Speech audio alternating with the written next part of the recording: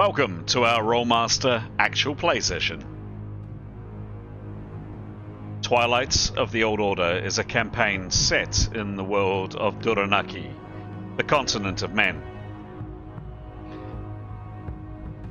In this gritty, cutthroat world, politics, religion, and commerce are all intertwined and reign supreme. Characters need to be both smart and ruthless to survive. We hope you enjoy our story, and, as always, may the dice roll in your favor.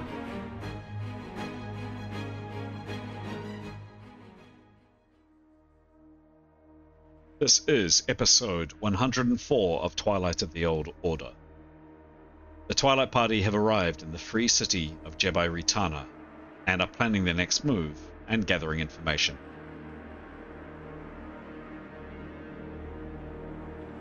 We begin our tale just as our heroes have clinched a tempting bid for their precious haul. A treasure pivotal for funding their daring expedition to the forsaken dead city of Tarak Nev, or acquiring lethal arms and artifacts to vanquish their foes.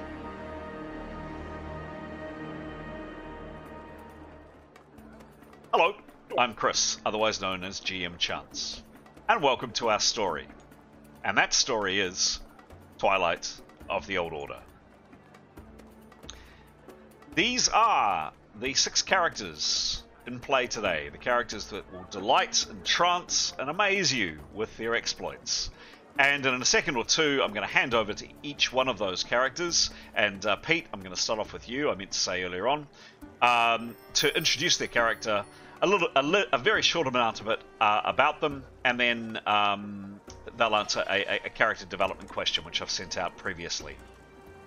Before I do, 2 very quick comments. Just a massive thanks to our subscribers and for our supporters. Really appreciate the kind comments and just the general support and encouragement that we're getting. What I'd say to somebody that comes across this video for the first time, if you find yourself enjoying it, you find yourself laughing, learning from it, basically just getting something out of this video, really encourage you to click ideally, the subscribe button down below, but if not, just a like would be brilliant. Thank you. Thank you. The other thing to make mention is this is episode 104. Wow, this game's been going for a long time. However, we've only recently, in the last, say, 20 or so episodes, started recording this game. If you're wanting to learn a bit about what's happened previously, there are a couple of links below. One's a short video, the other link is a link to a PDF which tells a bit more of a story about the game in a little bit longer format. There we go, that's it for my intros. Pete, over to you please. If you'd introduce your character, answer a question, then don't forget to hand over to somebody else, please. Go for it. Sure thing, thank you. Yeah, kia ora, I'm Pete. I'm going to be playing Nicholas today. Nicholas is a common man. He is a mentat by profession, so he's a spell user of the mentalism realm. So he does spells to do with minds and people's minds and perceptions. He's quite an unassuming and quiet sort of fellow, a nice guy, but sort of usually quite passive. The character development question I'll be answering is, which party member do you believe has the most to hide? And I suppose, and actually in this case, Nicholas knows he's got a lot to hide. His particular perspective on the world means that his research into people's minds and things means that, he believes that, and he learnt this from his father, that sort of the ends justify the means. So he watched his father run himself into the ground and basically kill himself due to his dedication to his work, and Nicholas has extrapolated that to mean that into his research into the effects of trauma on people's minds, he basically, the ends justify the means, and if that means that he does nasty stuff to people, well, he's legitimate. He's allowed to do that in his brain anyway. Okay. Perhaps his brain's a bit twisted. So he knows that that's not a lot of the things he I wouldn't say likes to do. Well, he might like it, but that his research anyway. He knows a lot of his research is not palatable by most of society, so he knows he must. People don't understand, so he knows he has to work to keep that quiet. I'd like to. The sheep people are ignorant. They don't know what's going on. So... I don't understand the academic research. Exactly. I don't get how important it is. Exactly. Yeah. I'd like to hand over to Anthony, please. Excellent. Right. Kia ora, everyone. I'm playing Ascalion, or Ascal for short. He's a tall half-elf warrior mage who at times couldn't hit the side of the barn door, but that is what it is. He also comes from the port city of Shabibi, and according to his favourite weapon is his newly acquired ornate cutlass. Hanging out in Jebel Ratana at the moment is a little bit challenging because he's not a strong believer of the faith, but he's bluffing it at the moment. And while somewhat reserved about his passing connections, has definitely paid dividends for the party recovering their ingots last session. Who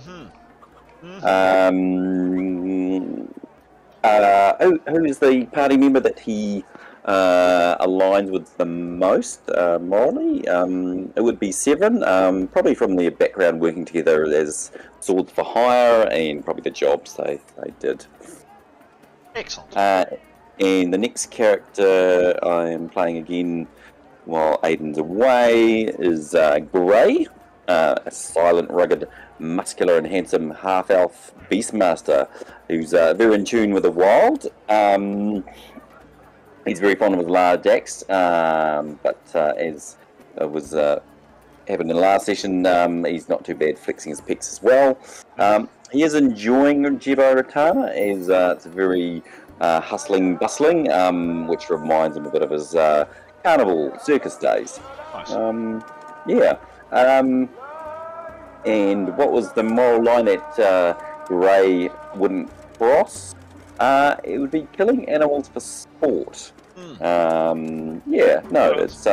needs to be a purpose for the any sort of animal being killed. Whether it's for humane reasons or it's attacking, etc. But not for sport, and you probably frown on people just doing it out of spite. Cool. If not, confront them aggressively. Yep. That's great. Do you reckon he'd get violence over someone being cruel to an animal? Yeah, I think so, and I think that comes back a bit to his circus background as well. Seeing how they were treated at times. But if you saw someone being overly vicious or nasty, or like a dog in the street or something that it doesn't need to be kicked or whatever, he'd probably go or he'd leave it at. But if someone was cruelly mistreating animals, then he'd definitely probably distracted and go on a little quest to release them and save them or put them out of their misery. Yeah. Okay, cool. Thank you. Maybe we should. I think Graham's back with us, but maybe we should jump to Stara next, just in case he's not. Stara. Okay. Can you hear me? My character is Jada. She was given to a monastery when she was 1 year old, and they so she doesn't know her parents. It was all a big secret, and she was raised by a group of nuns, monks and nuns. Do you know some nuns have dirty habits? Well, I'll get my coat. Sorry. It's one of my favourite jokes. Sorry. Should we roll for that wounding? So she's raised by monks and nuns, but they believed in military martial arts. So that you should always train, and that healing the sick was a way of balancing the evil in the world. So they're quite unusual there. So a lot of training with quarterstaff for her. And she's very tall, Arab looking, wears a face covering, and very good with a quarterstaff. She loves healing people. Excellent. The question she's going to answer is, which party member do you believe has the most to hide? She actually is a bit scared about her own past. She doesn't know who her parents were. She knows no one will tell her. She's not sure if that's because they were bad people, good people, if she should be worried. So she's always got that hanging over her. Probably why she's so quiet all the time. Interesting. Great answer. Thank you very much. And I think I'll pass it to Graham. Excellent. Thank you. Is he there? He is. And here. Aha. Sorry for that. So I'm playing two characters in this game. The first of whom is Severin. He is a swordsman by profession, and he has changing the dedicated. Image. There we go. He's not quite as tall as that person. In fact, he looks even shorter there. I don't know what you've done to him. Proportions a bit out of whack. He is a Northman, sort of blonde-haired, blue-eyed fellow. Quite convivial, quite a charming chap. Level-headed, and quite a charmer, and a dab hand with a broadsword, which he's dedicated his life to. In terms of a question, moral line he'd never cross. He wouldn't kill innocents, non-combatants, innocents. He's a decent fellow. He's not a complete psychopath. He knows how to use a sword, and he's seriously damaged a lot of people with that sword. But as far as he's concerned, they all had it coming. That nobody was taken out arbitrarily. They were legitimate combatants. So that's his kind of moral line on that. So just a question on that. So he himself would not slay an innocent. How would, just hypothetically, how would he feel about being in a situation where someone else might, and Severin potentially could intervene? I think we've had some difficult moments, haven't we? In the early days of our party, possibly before anyone else here other than yourself was around. We had some really testing times where we had a very misaligned group in the party, and we don't have that so much now. And yeah, if you can, I think Severin had one of those characters by the throat at one point. I mean, it has all kicked off, hasn't it, in the past? Yeah. What's that was an NPC that was doing it, just out of interest? Would he always step in, do you think? No, look, he's not a paladin, Okay. He's not stupid, and if the consequences of stepping in were to put himself or the party in deep shtuck, he'd be clever about it. Okay. But if he would step in if otherwise, for sure. Cool. Okay, just out of interest. Thank you. Yeah. Sorry, I cut you off. Tenya.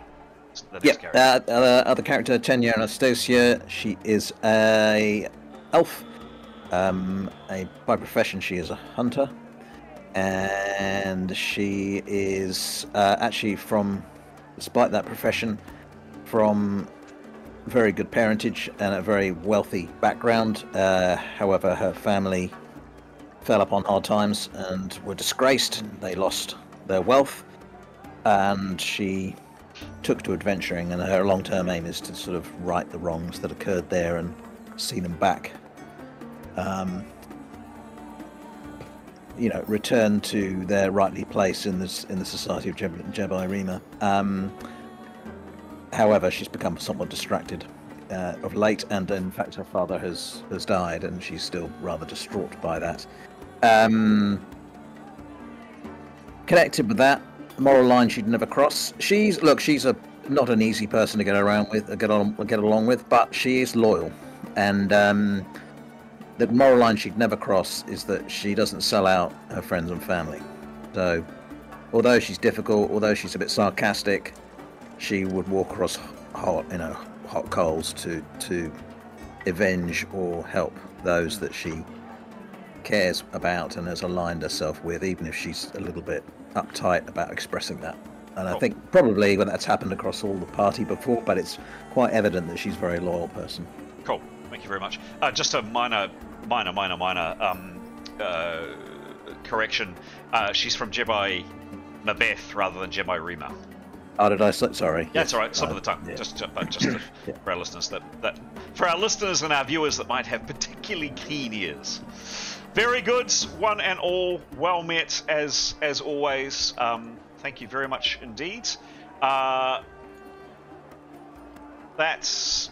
there is the party, gentle viewer. That there are our heroes for this game.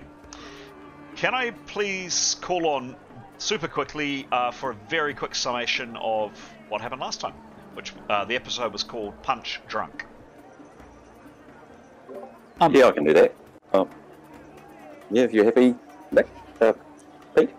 Yeah, you go ahead. Yep, thank you. Oh, yeah, so it was end of this last session. We started off as just wrapping up the scrap with the drunkards. There's a few good manoeuvres there by all the party, and before the drunks took the hint and licked their wounds and went off on their way. Then we returned back to our lodgings, I think, and we met up with Alam, and then he took us to meet one of his friends, Ali Baba. I'm going to say that was his name. A severe case of halitosis, I believe, was mentioned. And then some suggestions on where to go to meet somebody else. And then Fahad, he arrived in a very welcoming way and took us to recover our ingots, and he was very taken aback from Eskel's connections with his mistress. Almost bowing at his feet, more or less, sort of thing. And then we went to one of the metallurgy type places to start doing some negotiating around some of our ingots, and one of our ingots, which we believe with mithril, has been told it is not mithril, so a bit perplexed there. And I think that's about where we got to, as we were going to go and bounce around a few more places to get some valuations done. Perfect. The mithril was just a myth. The name within the name the whole time. You thought my bad dad joke was bad. Nice. A couple of comments from me in a second, but anybody else? Thank you. That was extremely well summarised, and it's been 2 weeks, I think, since we played. Anybody else want to add anything else in there? Nope. The advantage of listening to the recording in my morning walks just this week. There you go. Excellent, thank you. So yes, perfectly narrated, perfectly described. So today is the 21st of moons. You're in this city here in Jedi Ritana. And that's actually probably a reasonable description of the weather too. It's a bit overcast today. It's a bit drizzly. It's about halfway through the day. The meeting with Farhad took place in the morning. You have gone to the bank to collect your ingots back. You've been given a token in your bank to be able to come and go as you wish. So and you're paying a small amount. GM, by the way, has yet to record how much that is, but you have a payment at the bank where the majority of your ingots are kept. You took one of each ingot, and you've gone out to go around several metal traders. You also, several days ago, back on the 18th, you put orders in for very beautiful clothing, and you're able to collect those later today. You each paid 6 gold, 2 silver from the Golden Thread to be very beautifully attired. Other than that, I think that's well, no, a couple of other things, sorry. Over those 3 days, so from the 18th to the 21st, a number of characters have headed out around town. Where a character doesn't speak the local language, a number of people, so the only people who speak Haradanian, which is the most prominently spoken language in the city, are both Askell and Jadar. If someone doesn't speak one of those languages, Askell or Jadar has gone with the other character, and various characters have gone around and have gone to several other either archives or libraries, and you've been able to get into those buildings relatively easily and for a relatively small amount of money. You've also come across several booksellers. So the printing press in this world was invented some 200-300 years ago, and printed books, they're not massively common, nothing like they are in our world, but they are relatively common. People do use, seeing a printed book is not out of the realms of possibility. As a result of the printed book, people have made money from selling spell lists that you can study and learn from. Typically prosaic lists, they're relatively common to be found, but others can be found. For some on the black market, you guys haven't needed to go to the black market in this case. Some on the black market, but more powerful spells you generally have to go to a guild or a society or somebody that is steeped in that learning. Which brings me on to Askell. Askell, you were after some warrior mage lists. I'm going to do a little bit of hand waving here and say over those few days, you were able to approach a guild here. This is not, the magic that warrior mages use is definitely powerful, but it's not to the degree necessarily of the likes of a magician or a pure spell user. So people are maybe a little bit more relaxed on supplying information to learn from. In addition to that, you are from this culture, so you speak Haradanian, even though you're not from the city per se. But you're not viewed with a lot of suspicion. You speak a little bit strangely because your accent is from, clearly from the motherland, in other words, from the Empire of Thumazul. But I've kind of allowed, in just to kind of game it a bit, but to explain it, and I think reasonably justifiably, that because of your background, because you speak the language fluently, you have discovered a guild. Probably just would be a working guild of warrior mages here, rent themselves out or for services rendered. Nowhere near as large as the Golden Ball. The Golden Ball, by the way, and some of the characters in this game know the Golden Ball quite well. The Golden Ball is a global mercenary organization. So the mercenary guild, the Warrior Mages Guild that Askell you've found is just a local one. It's just a relatively small operation, but you've managed to charm them a bit, Askell. You've managed to get in their good books. You're kind of one of the lads, one of the locals. You speak the language, and you've been able to get access to some of those more hidden mysteries. Jadar, for you too as well, you've been able to access some lay healer lists. Again, healing people is considered generally a pretty good thing to do, so access to those lists, at least in this city, is more common. So some of the lists that you're trying to find has been, have been made more available to you. Some of the other lists that some of the others of you have found, if you have got access to them, it's just been down to luck. There's a certain percentage that actually you are able to discover those lists in book form or in the library form, and you've been able to gain access to those books. The last thing to note is, very hastily, just before we started playing, I put a list of various items that you've discovered over those last 3 days up for purchase in Jebai Ritana, and you have those to consider as well. So I'm happy to, if required, backtrack in time a little bit over the last 3 days and see if you would have made any purchases or made any or undertaken any study, etc. Before we bring it up to the day of the 21st, where we actually start play. We'll start the game by saying we're starting on the 21st, but I will go around each character and ask them what have they been doing for the last 3 days. That was a lot from me, I'm sorry. any before I start the game, any qualifying questions, anything with what I just said that doesn't make sense? I have just a quick question. Hmm. Some of the spell lists that Nicholas found Yep. are level 6 to 10. Yes. He can't learn those unless he's learned 1 to 5 of the same list. Is that correct? Correct. Okay, cool. Thank you. Correct. And just a question from me. So the library lists, were Yes. they all free? No, you would pay for a simple way of measuring. You'd pay half the cost of.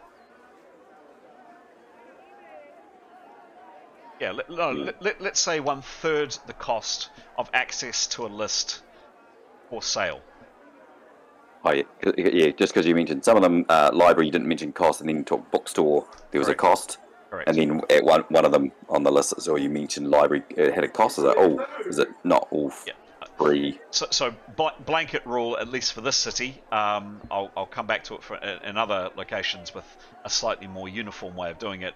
But in this city, if you've discovered a list that you can access at a library or if at a place of learning, and obviously a language that you can speak, assume that it's 1/3 the cost of what it would be to purchase. The advantage, obviously, of purchasing a book is you can travel with it, you can do whatever you like, as opposed to a library or some kind of scholarly place where you're bound to use that book in that particular location. So the bookstore, so library is you have to go and read it, and you can't check it out as such. Yes. But the bookstore, you're actually buying the list Yeah. and taking it with you. Yeah, it's your possession. It's you own that. You own that item. Cool. And just to round off, we finally confirmed the length of time for learning lists. Just confirmed that house rule. So it's in there already, but just to reiterate again, 1 week per 7 days of study for 8 hours a day for an open list from levels 1 to 10. 2 weeks of 14 days, 8 hours study for a list of open list from 11 to 20, etc. And that those house rules for lengths of time are in the WhatsApp, and I'll put them into the rules section in the Discord. Any other qualifying questions, folks, before we kick off? Oh, okay, great. If we're ready, let's start the game.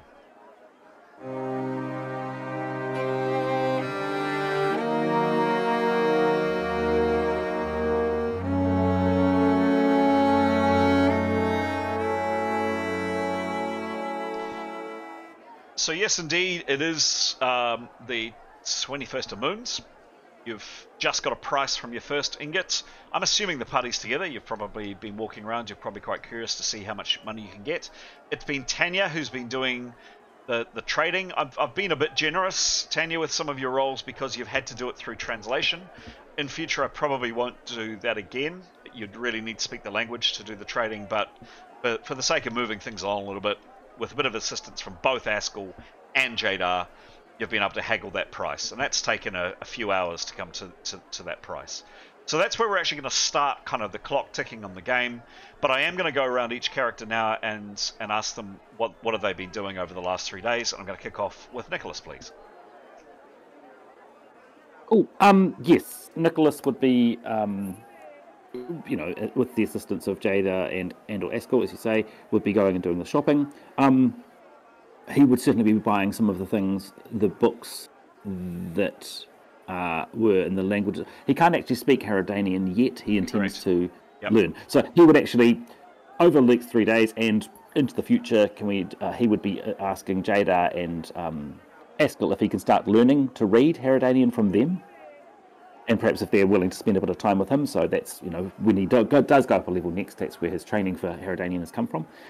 He would be wanting to buy books, basically. He's already got one list he's recorded from the library. Did you want to know those books now? Because I don't have his money, because it's on the XP sheet. Yes, no. Let's do that offline, but happy for you to do that. Yeah, so he would be buying books and learning Herodanian. Okay, pop any purchases he made into the XP sheet, please. Awesome, Once will it's do. finalized. Cool. Yep, Right. awesome, thank you. Lovely. Let's go to Askell. Over the last. Yeah. Obviously, would be hanging out with Nicholas and obviously Jada, and I'd say Gray would have been covering whether we were all going to the party, looking for the spell lists at various stores, and equally. Although, when did we get the ingots? Today. Today. Today. Okay. So Askell didn't have any money because not much money because he spent it to buy his cutlass. So he would have either had to borrow money off party members to buy any spell lists from the bookstores. Otherwise, he would have just had to note it and then have to go back once we cash in some of the ingots. Okay. And Gray would be the same, just tagging along. And obviously, when we get through a bit of a list for him, Cool. he'd doing the same. But Gray probably had money, so he probably would have been able to buy some. Okay. And in slower time, we'll figure out what those lists are for Gray. Yeah. Cool. I'll wrap that up in the next couple of days. Nice one. Fantastic. Thank you. Jada. I would have been looking at these spells, understanding about all these new spells, and figuring out which one to buy, Okay. Cool. which ones are possible. Okay. Fantastic. Quite excited about prosthetics. Isn't one of us missing a hand? The other party is. Damn. Yes. So in the other game, the Ain't No Place for a Hero game, Graham's character Etienne is It's indeed. Etienne. It is Etienne who is. I was going to say a bit armless, but it's just a hand. Yeah, he is missing it. He is missing a hand. Cool. Okay. Oh, I'd also be you were asking going to around meet about- up with that. Yeah. Are you? Oh, Are you you were going to meet up with that party Yeah, somehow. when we meet, I can give him his hand. Good idea. Are you clocking up the bad dad jokes? Are you, Pete? Well, I'm just thinking we might meet somehow in the future. Maybe you might. Maybe you might. Imagine that. Imagine that. What clairvoyance you have there, Nicholas. Marvelous. Thank you. Nothing else from you, Jada. I'll be asking around about those singing sisters, which I'm really keen to meet. Well, yeah. Well, probably in your travels, you would have definitely identified. They're very prominent. If you imagine almost like the Red Cross or the Red Crescent, certainly there's no harm. There's no issue in you finding them. Their temple is very prominent. Great, thanks. Okay. I think the other thing we were talking to the side was around from the in between. Jada picked up some PowerPoint multipliers, and we couldn't recall if she did or didn't. I know Askell got the earrings. Maybe it was Kyros. Was it? I think. Does anyone recall? I'm sure we said we need the healer to be able to have more, or maybe we didn't. I don't think you did because. Well, actually, I can't remember. Is the honest truth. Don't forget, Jada did have PowerPoint multipliers in the form of the cloak class. Roach? Yes. You did find in your last shopping expedition there were some prices for multipliers that would work for Jada, and That's right. I think that's what we're doing. Yeah. I don't have those to hand, but They're too expensive. but those prices are in there in the Discord. Very good. Thank you, Jada. Severin and Tanya, please. Last 3 days. So Severin's doing a few things. Certainly a +10 composite bow has caught his eye, and I think he would like to purchase that. Yeah, sure. So I can make those adjustments. Magic or non-magic? I believe it is magic. Okay. So as mentioned in the stuff I sent through, that would definitely require a trading roll from oops, a daisy. Yes, so all of these would require a trading roll because they're relatively expensive items. So let me just find I suppose anybody has the price of a composite bow to hand, do they? Yes. Enchanted times 40. Okay. For where? 17. 17 SP. Yeah. Okay. Cool. All right. So,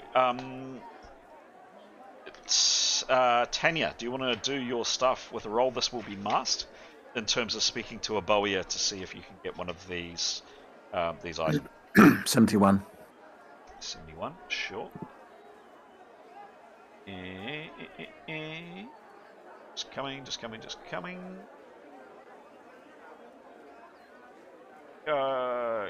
Coming. Oh, one thing for our regular viewers, the GM has been somewhat slack with doing our deep dives, so each reasonably semi-regularly actually, of late, we do a deep dive into a rule that Rolemaster has. I haven't done one for a while. We're not doing one this game due to lack of time, but we will do some in the future. 71 was your roll, thank you. And what do we decide was her bonus, please, Graham, for 11, I think it was. Yeah, so her live perception is 44. So divided by 4. Oh. Oh, sorry, let's try that again. So it was this. Cool. Alright, see. Oh.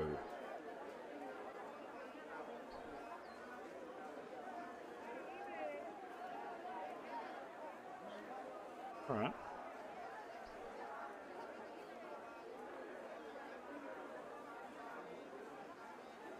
Just coming.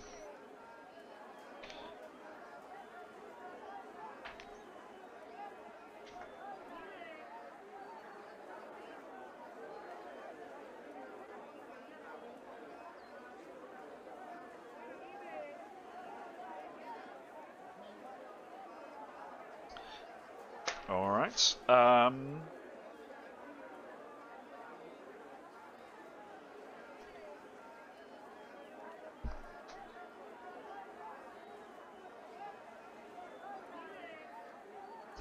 So, after a period of time with some assistance, with the usual just endless cups of tea and discussing about whose aunts, roommates, dogs, sisters, mothers, brother-in-laws, whatever, is sick, and how the merchant concerned is is being robbed blind.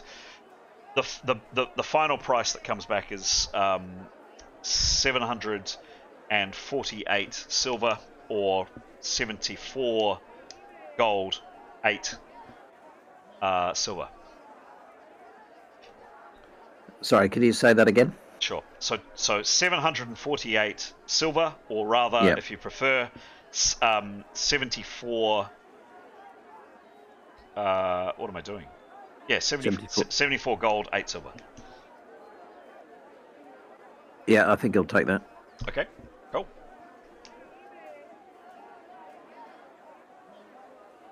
Yeah, and the other thing he was interested in, now, Severin has an interest in, he is born a blacksmith, and he's interested in metal anyway.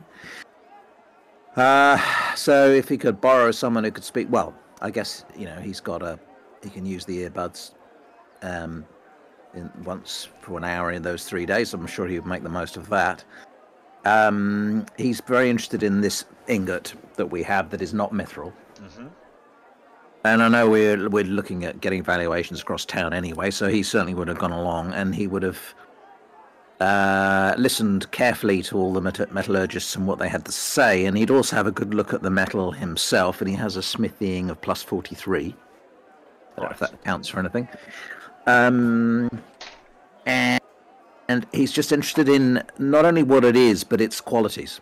So he would also ask the people, to give their comment on how strong it is. Mm-hmm. He'd also urge Nicholas and or Jada, if they haven't already, to actually attune it, to just try and any means of understanding about what this substance actually is would be useful. Okay. Nicholas is happy too.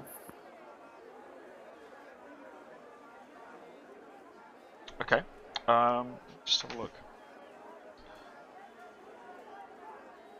So smithing.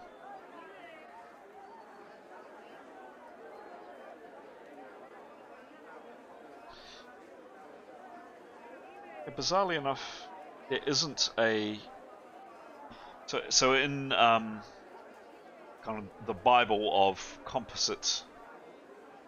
Oh no, no, I'm reading the wrong one. Metal law.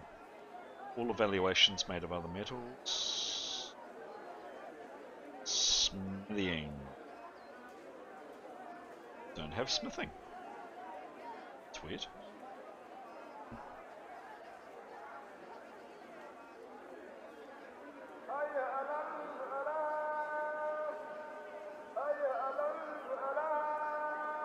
Two.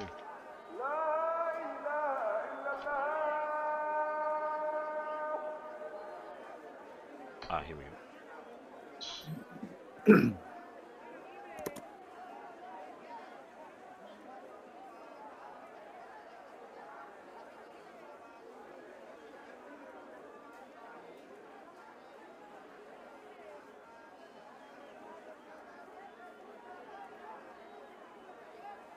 Don't have smithing. That's weird. Is it just under crafting, perhaps?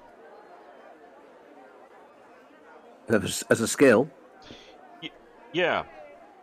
I think it's in the extended. No. Sorry. Not being clear. This book here, which is so number 2, it has a list of similar skills and how to handle similar skills. Oh, maybe I'm. Hang on a sec. Gymnastics, evaluations, appraisal. Yeah, look, I can't see it there, but let's go with something logical. Let's go. So there is definitely a skill you can get called. There's a skill called weapon law and metal law and metal evaluation. I'd roll both those together to say that's the same skill, but that is definitely a distinct skill.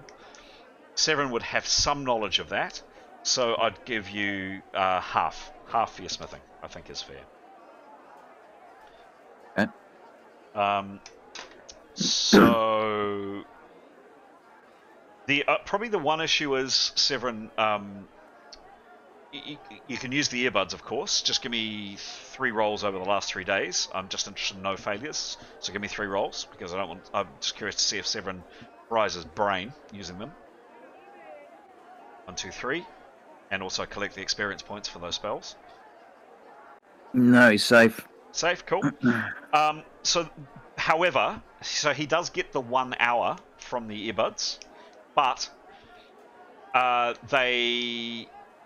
So the earbuds are, and I think you might have asked a question on this. The earbuds are once per day, for 1 hour a day. That's 1 hour. So sometimes these discussions and these evaluations and these descriptions of the metals go on for several hours. I guess we're very used to in the modern world of walking into a store and saying, I want this, this, and this, and can you tell me about this? And the conversation's kind of done in, 15 minutes, less sometimes. For people who have traveled, or for those of you who have traveled in particularly developing countries, often things are done at a bit of a slower pace, and the same would be here. So the conversations, like the trading, would be carried out over a length of time. So Severin, you get some of the understanding, and you can definitely ask questions over that time, and I'll answer roughly what he gets, but you wouldn't have got all the nuances and all of the discussions coming back from the questions about this strange ingot. Could you give me again a masked roll on Severin just trying to understand a bit more about the ingot himself, please? 18. 18. Cool. Masked. It could be very good. It could be very bad. Could you roll again, please? 64. Cool. And okay. And what is Severin's skill, please? With a quarter of quarter of his smithing. What so no, Quarter half of- a half of his smithing. Yep. So a half would be 21.5. 21. 0.5. Do you go up or down? For you, Graham, I go up. Oh, thanks. For everybody, I go up. But for you, Graham, No. particularly, I go up. No, you didn't. That's... Okay, so 22. Okay. Look, he's stumped. You know, and he has been looking at this ingot ever since you guys found them in the in between, strange place that you located them. But he's no, you know, with even a bit of time, a few days in between, he really doesn't know what it is. Again, going around there are 6 metal traders that you've been able to find. Oh, you know, decent quality metal traders you've been able to find in the city. People are just puzzled.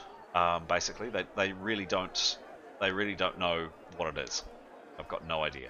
Oh, sorry, you've only been to one. Don't forget, you've only been to one because you haven't had the ingot until today. So actually, you wouldn't have gone around a lot, but you can do that in the future. If you remember, I think we rolled them for. We roll yeah. in advance. Yes, we had. Yes, sorry, I'm just remembering. In advance, we've rolled the results of the prices that Tanya get back for the ingots. But yes, we only got the ingot for today. So you've quizzed one metal trader, and again for today, and no further insight. And but did I learn anything about not what it is, but it's in terms of how hard it is or anything like that? Yeah, can it be worked even? You know, the person concerned isn't sure. He says he thinks it's reasonably hard. Certainly harder than gold, without a doubt. But, you know, he'd have to melt it and test it and prod it, and that would take time and money to experiment on. And he's just not particularly interested in it. He can't see any particular value for him here right now. No thanks. When we get someone who, if we have more success with one of the others, perhaps we could have a longer conversation then. Sure, yep. Unless Nicholas is able to learn anything, but... Yep, happy for Nicholas to do a attunement on it, if that's possible. Yeah, sure. Give me a roll. Oh, 8. 8. 8. This is, of course, mast.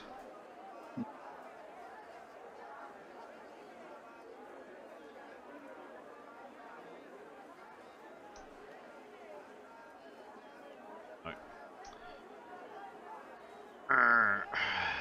It's coming.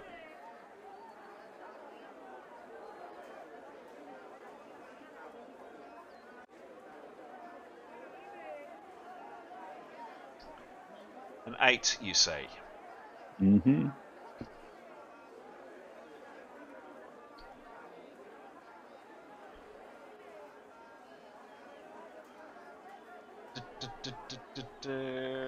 Where's my 8? When I need it. There's my 8. Okay.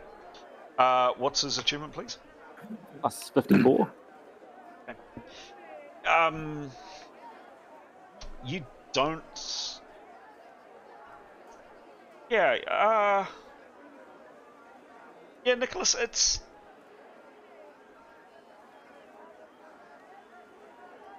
not magical. You don't think? Like, it certainly doesn't have any properties, but it feels odd. Ooh, okay. Yeah. He'll, of course, relate that. Cool. And also, can I just ask if he's gets any vision from it? This is his... Yep. I'd ask, well, how long does it go back, Pete? What's the description? The vision, so it's not a spell, it's a background option. Yep. PC receives spontaneous glimpses of events associated with the place, person, item, etc. that he touches. Yep. Okay. And if I mean, it's entirely your call. Yep, sure. So, give me a master roll, please. Just a general master roll. Oopsies.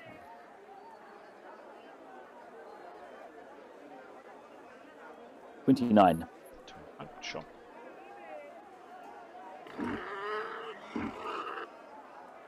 Okay.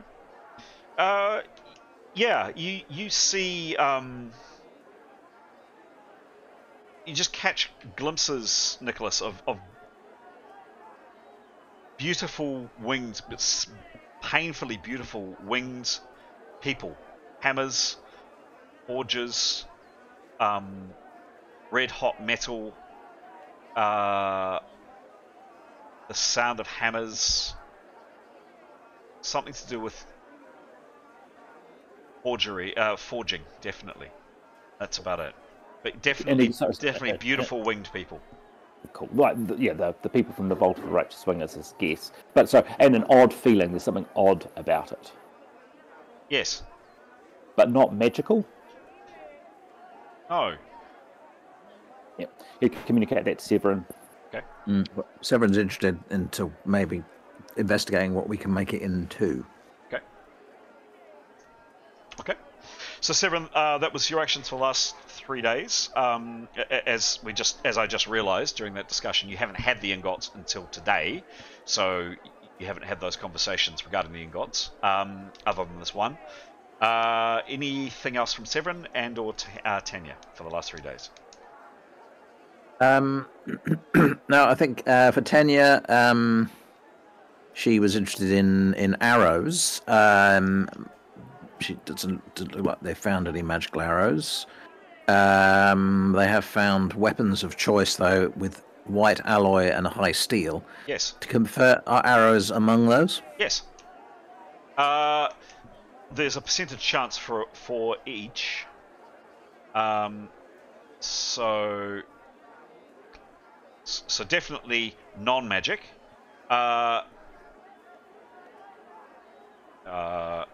Give me a roll for coming across 20 arrows of +5. Give me a roll.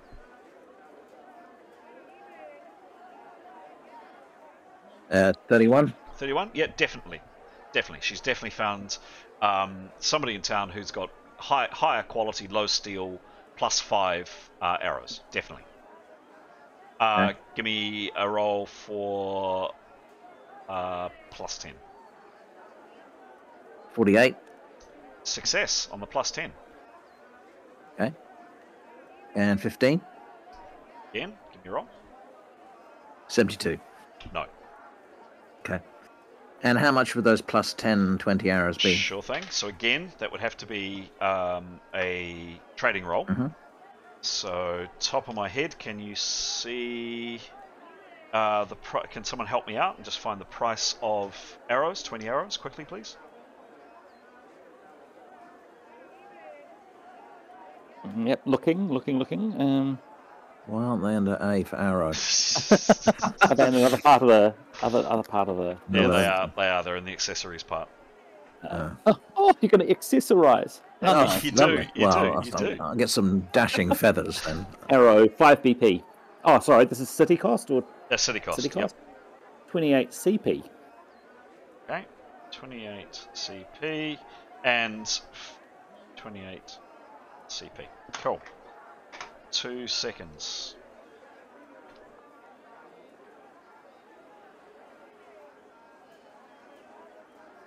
Cool.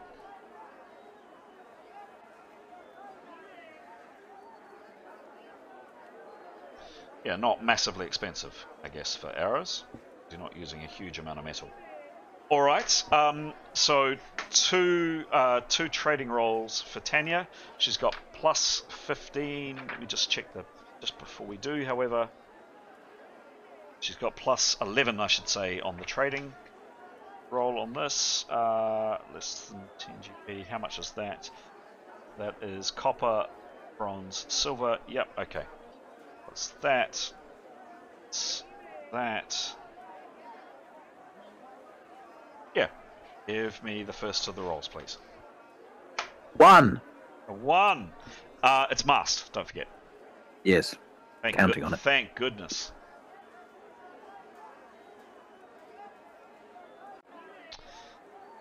Okay, cool. And what's her bonus? We said 11. Yes. Yep, cool. 2-9. So, for the plus 10 arrows, you're offered the price of 560 copper pieces. Copper. What's that in? Copper. What's that? Five silver. 5. Oh, it's fine. Yeah, bring it on. Cool. 20 plus 10 arrows. Sure. That's right. 500 copper would be 50 bronze, which would be 5 silver. Yeah. Correct. And for the plus 5s? Well, how many arrows can she carry? True. True. 20. Yep, it is getting... We have discussed and thought about this. Really good point. I mean, she's got a couple more with the special arrows she carries, but I think that's a really good question. A bundle of arrows is actually a real pain to carry. I think if you had a pack animal, you could carry more, but thank you for bringing that up. I think it's Grey? Sorry? Grey? That's right. Grey's the pack animal, you mean? Yes. No, I wouldn't Okay. be so rude. Yeah, that's good. She'll buy those. Cool. Done. So, if you want those adjusted totals then for Severin and Tenya's bows, that would make Severin's bow now plus 92 with armor, 102 without, and Tenya, assuming she's not using. Yeah, I'll post them. Sorry. Yeah. Good idea. Cool. Yeah. All right. Anything else in the last 3 days for those characters? No, just obviously, fitting of the clothes and all the rest of it. She'd obviously be doing all the trading, so she's probably been a bit busy. Yes. Yeah. No. Fair point. She would have. Right. So later on today, you go and recover your clothes. You take them back. You're careful to keep them out of the rain. And you are now in the possession each of very, very, very beautiful clothing. All of you look quite dashing. That would bring us, that would bring us to the end. Oh, there we go. There's the call to prayer for dusk.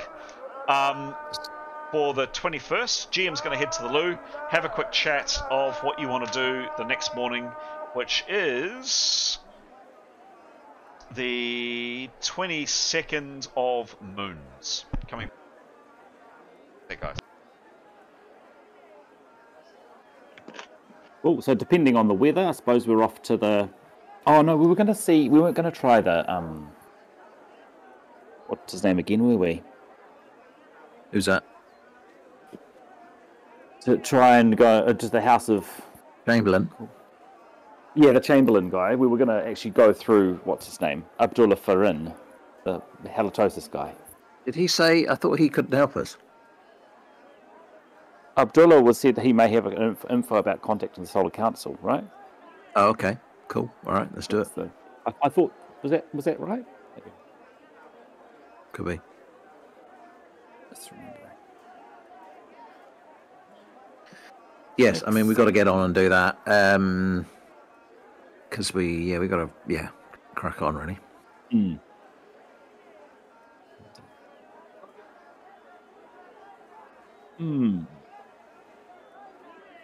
And when it comes time to leave, what are we going to do with all this money? Because I suppose it'll be heavy to...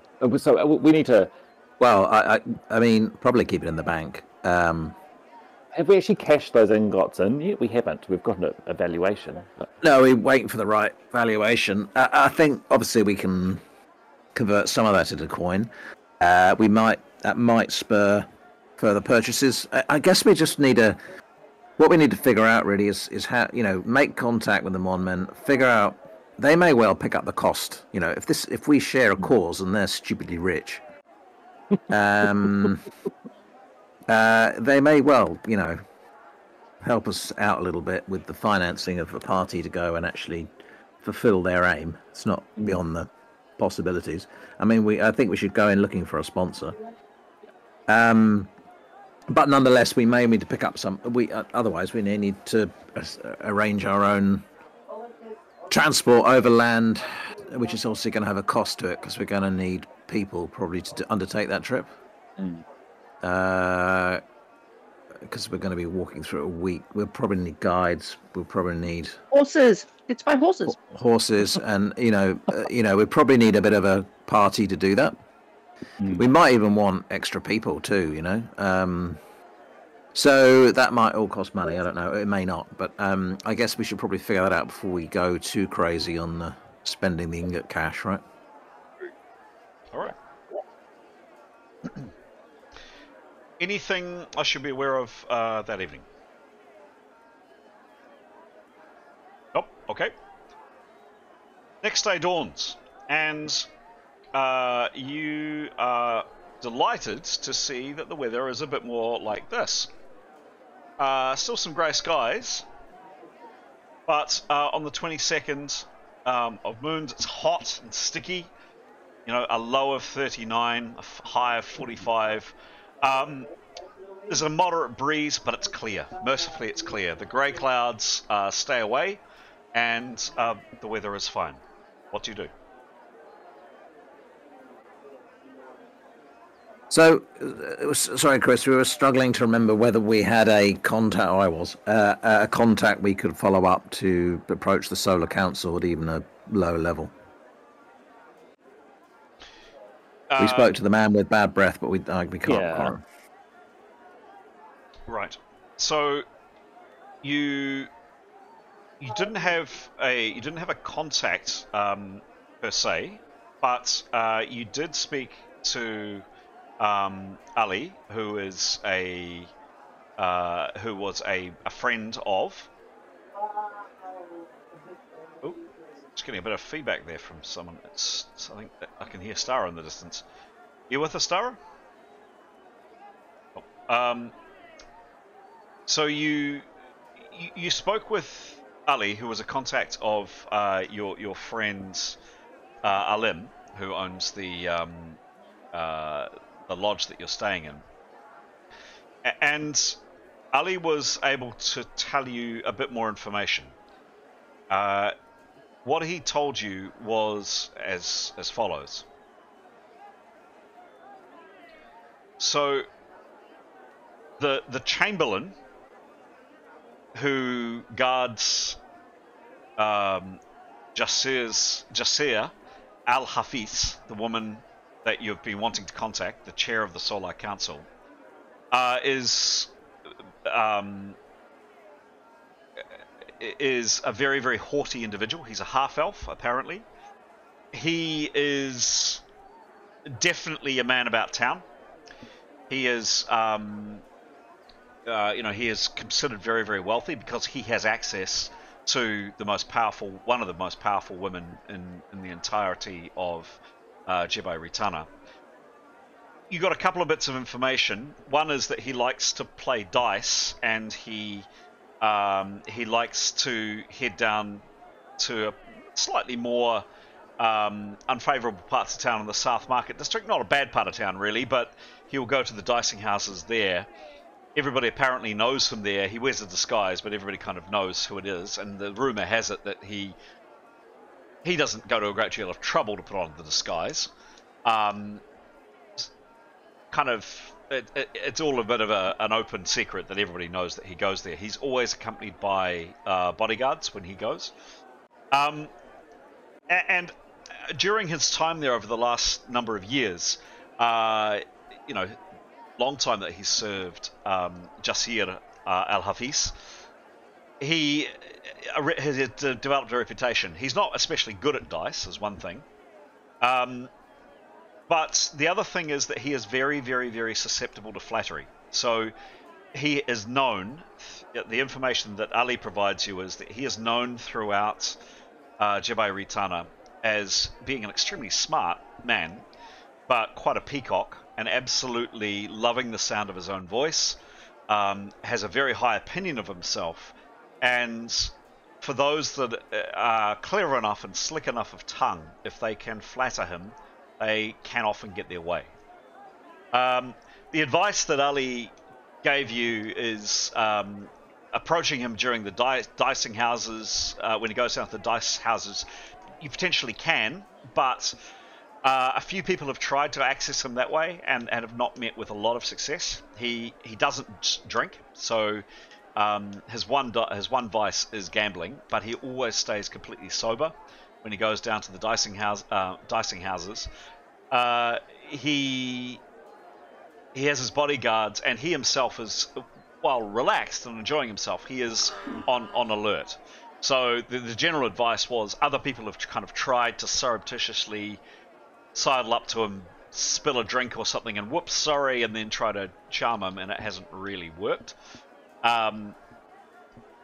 So you could go to the dicing houses if you wish, but that was a suggestion that Ali had that probably isn't worth your while.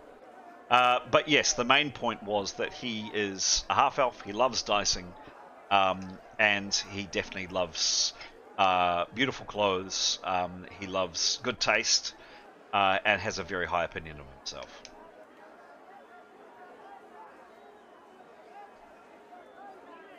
Okay. There was one particular gambling house that we know he attends. There were several of the dicing houses in the South Market district. They listed 3 or 4. Okay. All right.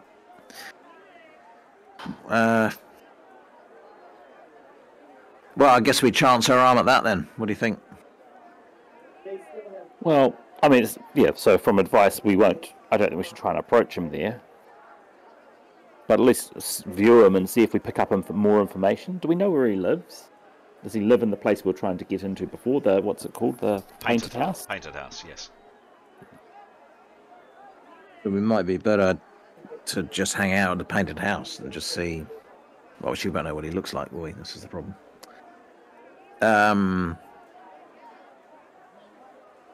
Well, look, I may look for want of trying something.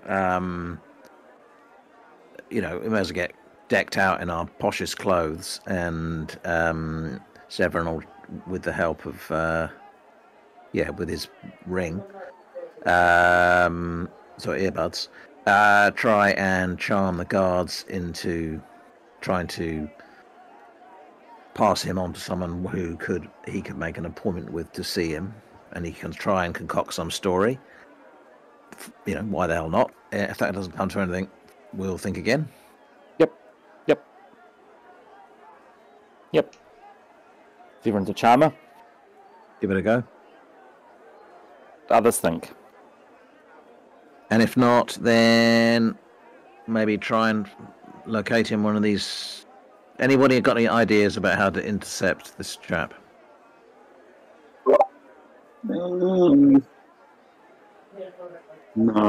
I mean, Gaskell obviously speaks the local language. He could go out for a bit of a mingle and mix and mingle type.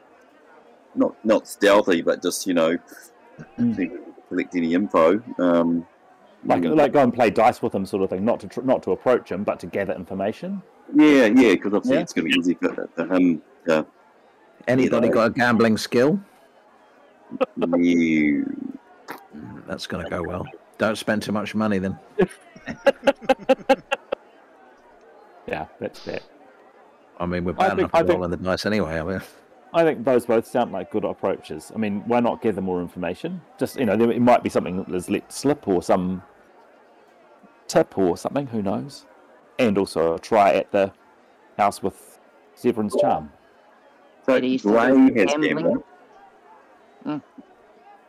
Yeah, so Gray's got gambling. Not very strong, +10, but he's got it. Well, that's fine. And if he and Askell were to go, with Askell as the interpreter.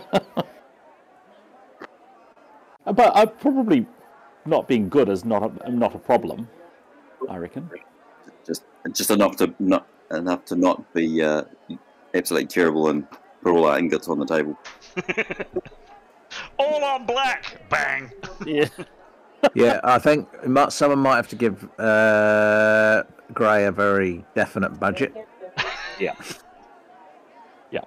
Yeah, agreed. So who knows, though? I mean, we don't know what the because it's getting to one of these dicing places is. Well, yeah, well, it remains to be seen. But let's try the front door first, shall we, and then see how we go. Both bands. Cool. All right. Okay. Gray also has juggling and trickery as for the circus days too. Fantastic. You wake up. Yeah, tell me what you do. Just as described, present ourselves at the gate, Severin in our bestest clothes, making sure we don't get pissed on.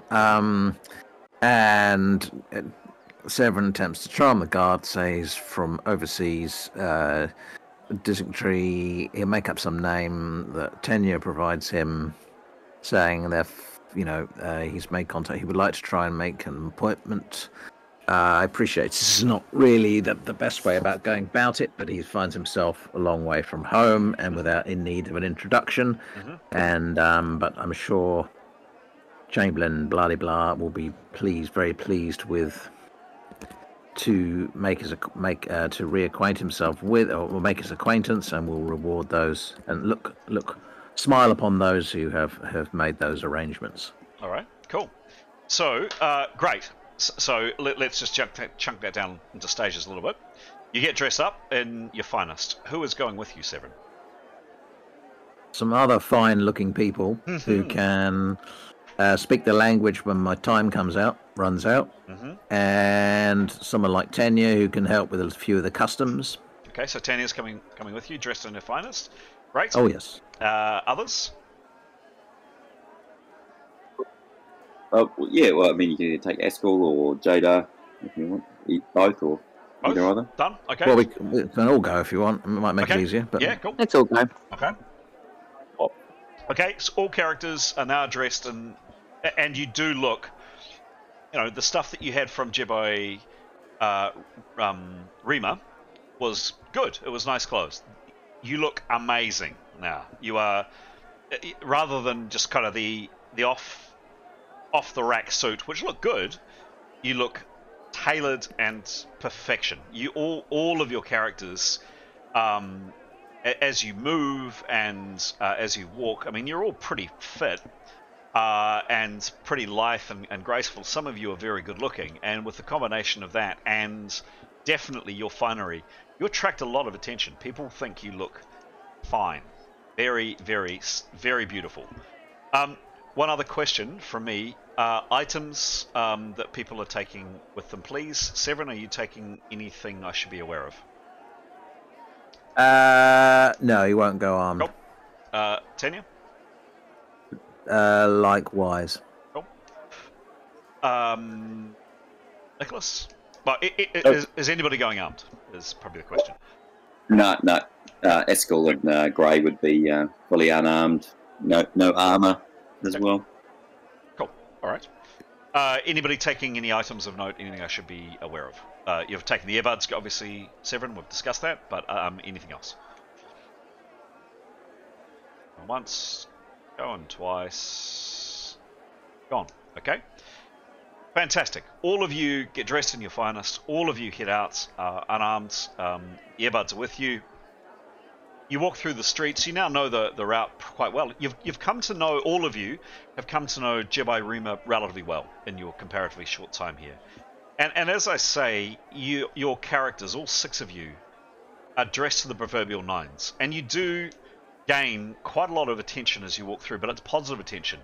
Firstly, a number of you are foreign types, but you are dressed impeccably. You look amazing. You actually, sorry, Chris. Sorry to cut you. I think actually, on retrospect, Tanya will take a short sword in a bag. Okay. Just but no, in fact, she'll wear it just so that we have some form of protection. All right. Okay. Yeah. Sure. Thank you. You, Daisy. So you find your way back to this building here. It's it's huge. Like, the compound is absolutely massive, and you'll see there a set of arches. One of those arches, kind of directly, not kind of, but in between, you can see there are two towers there. That is the main door, and you'd recalled it from a few days previously that you'd been there in the sopping rain. This time around, however, it's not raining. It's a sunny day, and you are dressed impeccably. And immediately, the reaction you get from the four well-armed and well-armored men outside the gate is very, very different. Their chests come out, their spears are at the ready, and they're clearly interested and focused on you as six of you walk up.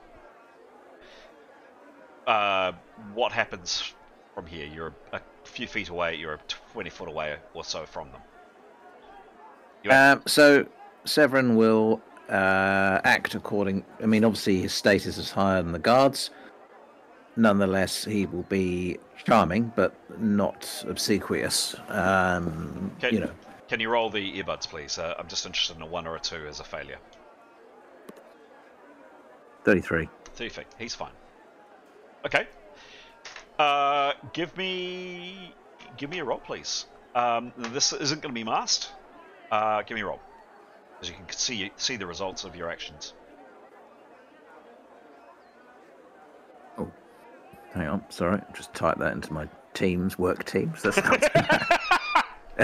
Like, a little bit puzzled with that. They will be a bit YIRD 100. Yeah. 84. 84. Good roll. Plus, what is his charming skill? It's not bad. It's not bad at all. It is plus 65. Nice. Brilliant. Okay. What do you say? So he'll say, my mistress, and he'll make up a name connected to the family name in Jebomabeth, pointing out Tanya. Has travelled from overseas and yada yada yada, and wishes to make acquaintance with the good Chamberlain. Obviously, we wouldn't dream of this ordinarily, but we find ourselves here without introduction. However, we know the Chamberlain will greet the introduction very well. Potentially, it's very lucrative, etc., etc. He'll dress this up as a kind of a meeting that will benefit him, and he'll make it clear that anyone who makes arrangements will be smiled upon down the chain. And perhaps they could request to speak to the Chamberlain's secretary. Okay.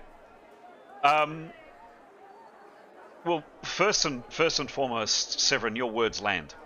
There's no question about that. And both Jadar and Askell, you are dazzled with the both charm, sophistication, and level of authority that is displayed by Severin. He comes across as both authoritative and in control and in power of the situation, in control of the situation, but also not friendly, but warm, and he chooses his words, you think, impeccably. And the guards all straighten. They clearly have seen your very, very beautiful clothes, and they bow at your words. And one of them has some kind of pips on his shoulder. You're assuming is perhaps more senior than the others. Bows and says, "My lords, you are welcome. Who may I say to?" Yes, who may I say to Omar bin Ali, honorary Chamberlain of Jazir al-Hafiz, is calling on her, and he looks in Tanya's direction. And Severin will answer, nodding, and he will give the name that Tenya has given him, who is a family, a known trading family of Jebba Beth, who she knows through her family connections, best she can remember, and she is going to be a member of that family. And if she can remember somebody that she mixed with about her age and race, she will choose that name. Okay. So the guard concerned clearly is not just some hired thug. He's clearly got some smarts around him. He takes all that information in. He nods and says, "My lord, if you would kindly wait here, I will go and see if Omar bin Ali's secretary may be available." And you wait. And you wait.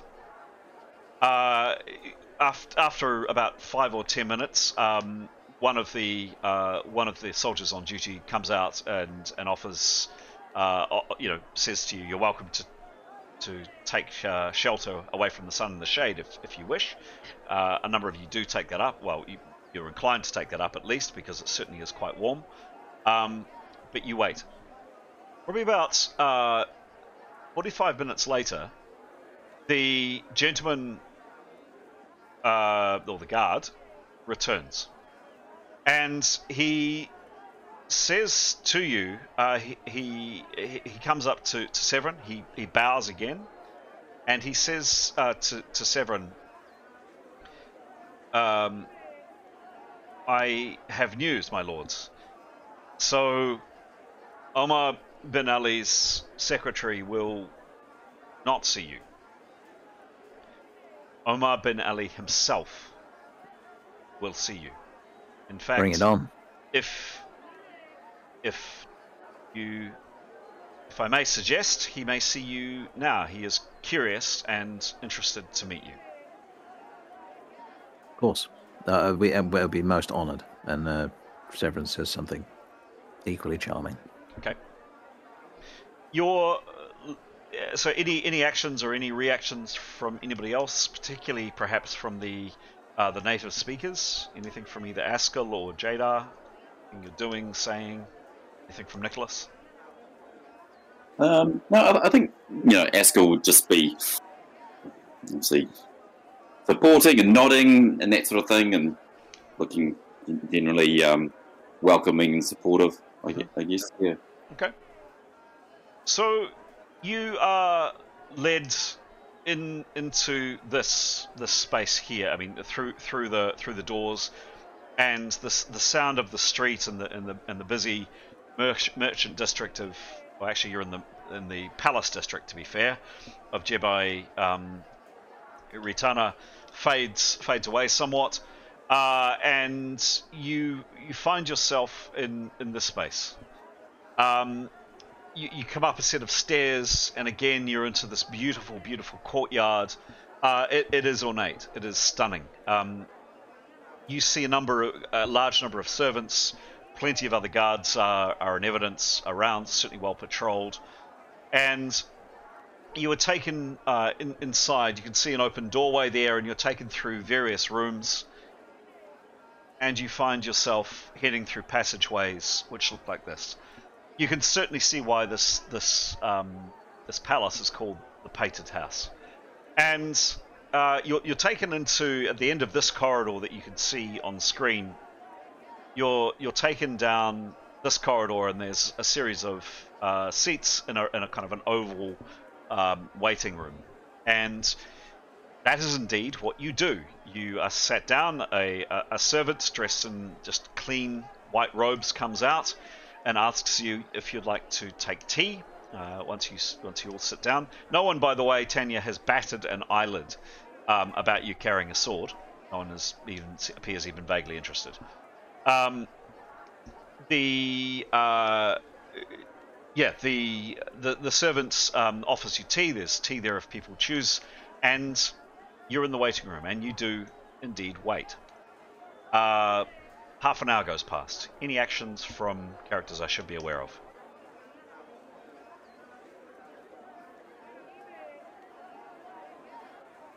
Severin, your earbuds have now run out for the day. Okay. So Severin will say to Askell and Jada that is the case. He will. Severin says, "I will obviously try and use an alternative language. It's quite an essential meeting, so I'm going to try and be as charming as I possibly can. However, if the requisite languages are not available, I'll have to, if you wouldn't mind translating, as best you can, from word for word. I'll try and dress this up as skillfully as I can." No problem. That's the same. Nod. Okay. Anything from Nicholas? No, nothing from Nicholas. Just don't forget to flatter. Yeah, Jada would probably explain the etiquette of, just the customs. So Okay. everyone would know how to approach these meetings, type of A meetings. good idea. Yeah. Okay. Likewise, tenure in terms of what she has observed as her growing up. Okay. All right. So another 15 or so minutes passes, and finally, another two. A distant bell is rung somewhere, and seemingly almost out of thin air, not quite, but out of a corridor, just around the corridor, two guardsmen, the one that you first met at the gate, and another, just appear.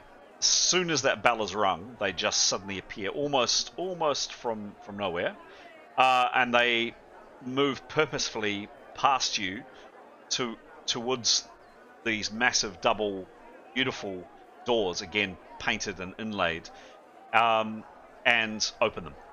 And they open into a beautiful, airy, open room. You're second story up, so you're not massively high up, but it has a beautiful view over the city, and it's filled with sunlight and the sound of the market, which you can hear in the distance, and it's just a very, very pleasant space. There are a number of so it's a columned room as you come in, and there is a very large desk facing towards the door, and pretty much other than the desk, there is and a chair behind the desk, there is no other furniture in the room. Either side of these columns as you walk down, and it's quite a large room, it would be maybe 40 foot by 40 foot, is just racks and racks and racks of paper, parchment, books, all manner of documentation. And sitting with his head down, reading some documents, not paying you the slightest of attention, is this man. He is impeccably dressed. He is clearly elven in some way, shape, or form, either half elf or full elf. You'll see he has pointed ears in that picture. You'll also note one of the things you immediately clock is he has something on his ear, which is very familiar to you. It's a set of earbuds. That's the spirit. And he is beautifully dressed. A very, very handsome man, and beautifully dressed with rings, etc. The main guard that you've been interacting with nods at you and motions you forward, and he stands you in a semicircle, or arranges you in a semicircle, and then nods at you, Severin, and then departs. and he and the other guardsman head outside the door. You are left alone in the room. The only sound is the occasional flicking of the page from this man as he reads a book. Any actions from anybody? I think we'll give him a bit of time, and I think they're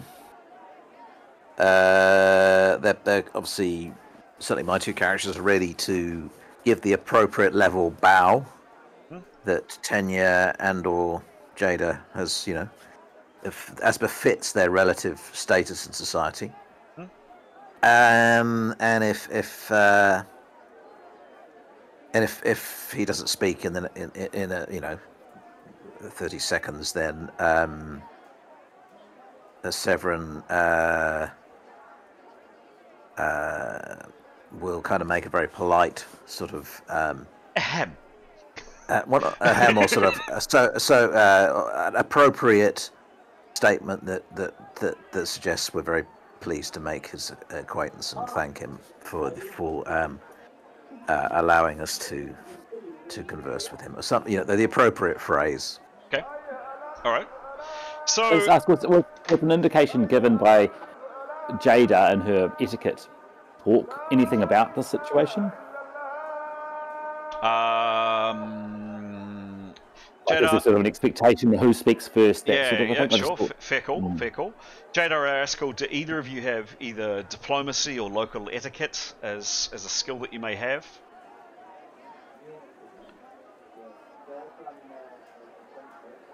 Actually, I think Askell does. Hang on a sec.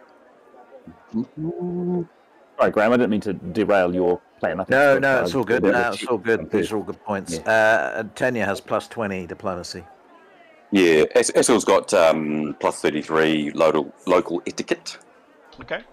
Okay. Could you give me a roll, please?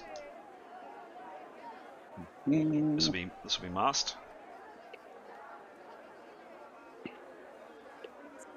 My first roll of the day. Yes. 72. 72. Cool. Okay. 72.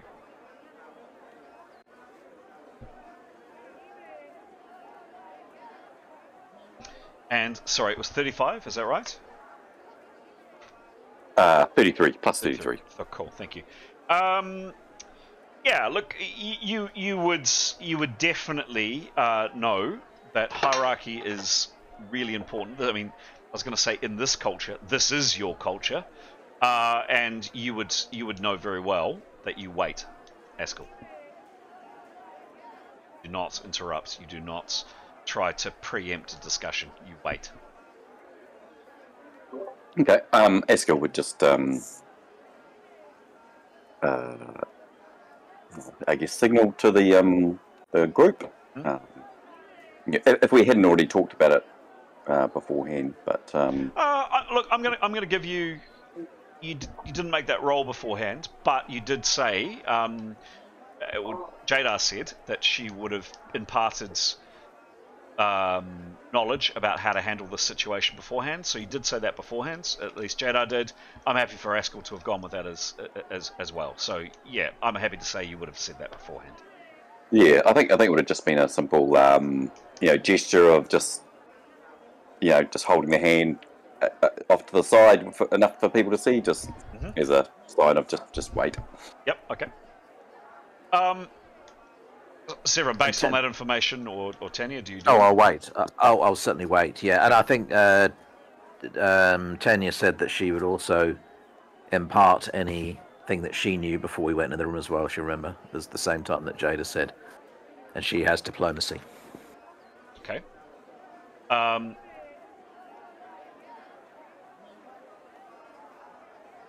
Okay. So after a time, just a second.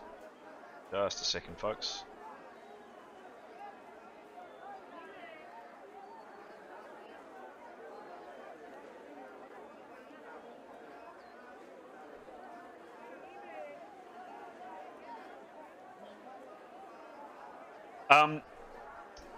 Omar Benelli closes the book in front of him, and he looks up.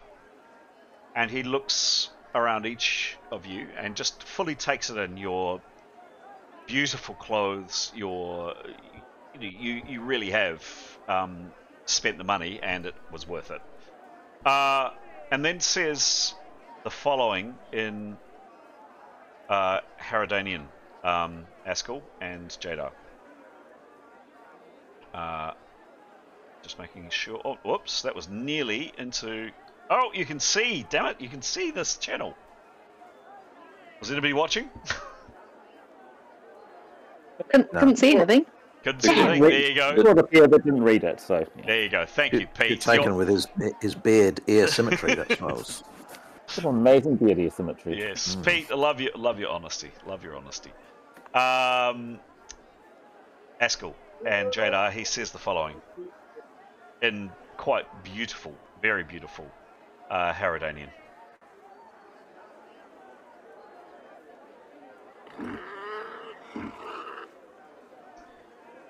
This is what? Well, Severin will ask, politely inquire, can you tell me what he said, please? Okay, so the man is asking who we are and what we want, but he says, I wonder if I should tell you this part, just that, are these some barbarian traders from the north? Yes? He looks a bit puzzled with the why you'd be translating in front of your companions, Jadar, and turns to you and Askell again. Any reaction from Askell with the comments?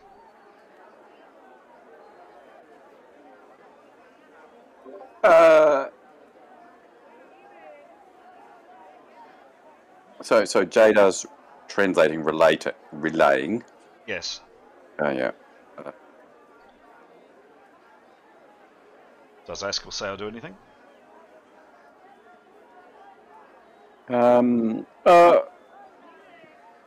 Yeah, I think Askell needs to answer the straight up. Who are you? So it would just be Askell.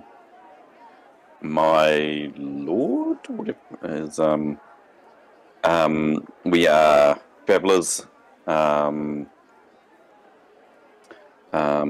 Who have come to your fair city, and we are looking for support and assistance. We have that our friends are not barbarians. Could you give me a charm roll, please, Askell? Yeah. Sec. Right. Don't roll a fumble here, please. 38. Yeah, okay, cool. Does he have presence or charm or anything like that? I just got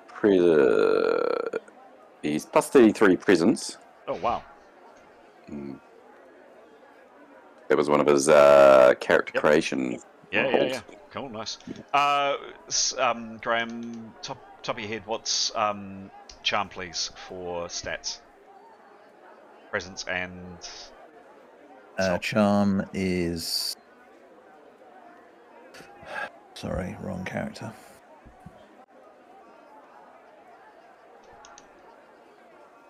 It is empathy and presence. Cool. What's your empathy, presence, please, then? Empathy is plus 14, and presence was plus 33, cool. So 47.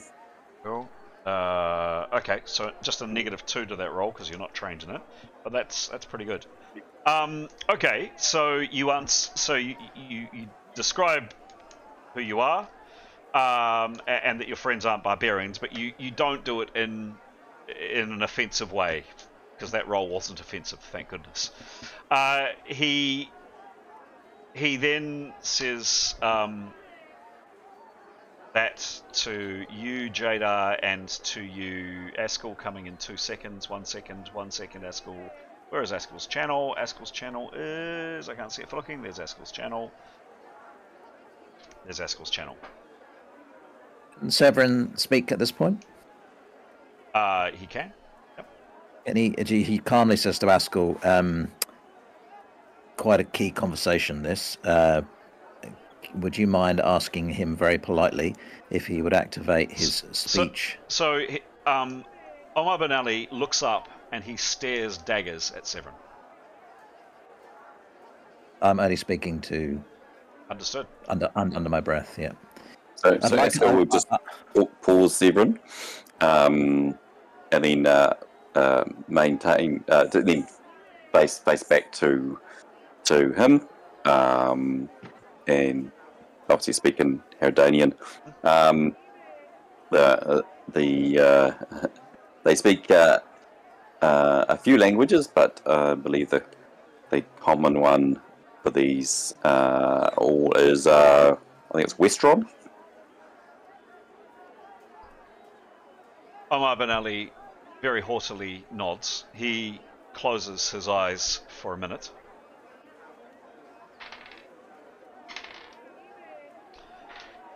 And suddenly he is speaking Westron to all of your ears. Or he's speaking something. It's weird. The words are coming out of his mouth, and they sound like Herodanian.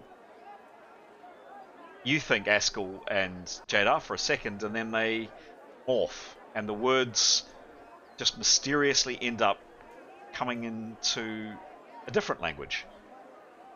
Like you hear them in Herodanian, but you understand them in Westron. It's really, really odd. Really odd. For everybody else, Westron is the language being spoken. Does everybody speak Westron? Yeah. Yep.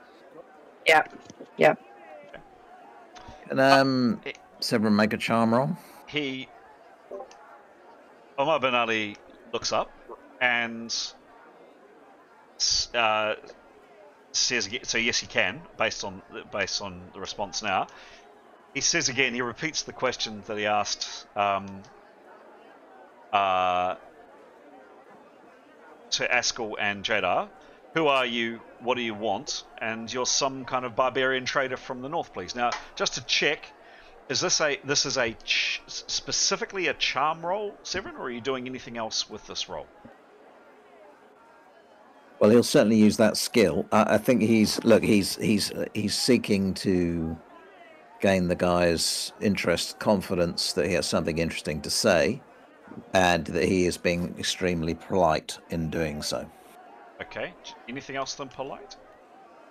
Well, persuasive, I guess, but without being pushy, if that makes sense. Okay. Okay. So he's being appropriate to the situation. He is impressing upon his status, and that he is being persuasive, but very respectful of the man's office. He will also give some explanation of where they are from and answer the man's question. Okay. Okay. Just any other thoughts from anybody else, just quickly? Don't forget the flattery. Well, the flattery, yeah, that's what I mean. Respectful. Oh, okay. Yes, yeah. So you are attempting to flatter? Befitting the situation, yes. Okay. So just as a couple of examples, what would you say in terms of flattery? Oh well, thank you for taking the time out to meet with us and consider our application, our request to speak to, our request to hear what we have to tell you, something along those lines, a little more eloquently than I just expressed it there. Okay. All right. Okay. Give me a roll, please. 56. 56. Plus, what's his bonus on charm, please? Sorry, I keep flicking character sheets. It's not very helpful. Charm is 65. Okay. You are beautifully dressed, so you get a bonus for that.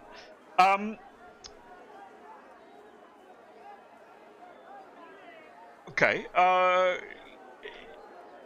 Can you just describe a little bit more about what you say to kind of open them up or butter them up, or kind of your opening gambit, basically?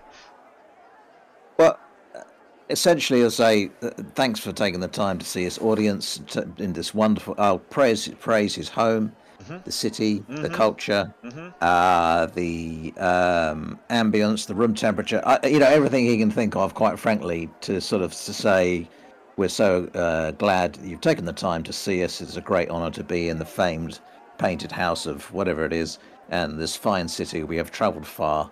And it is exceptionally good of you to see us at such short notice without formal invitation, and we're aware of the under different circumstances we would have sent ahead and made the appropriate advances in advance. We have travelled far, and we think some important information of note, and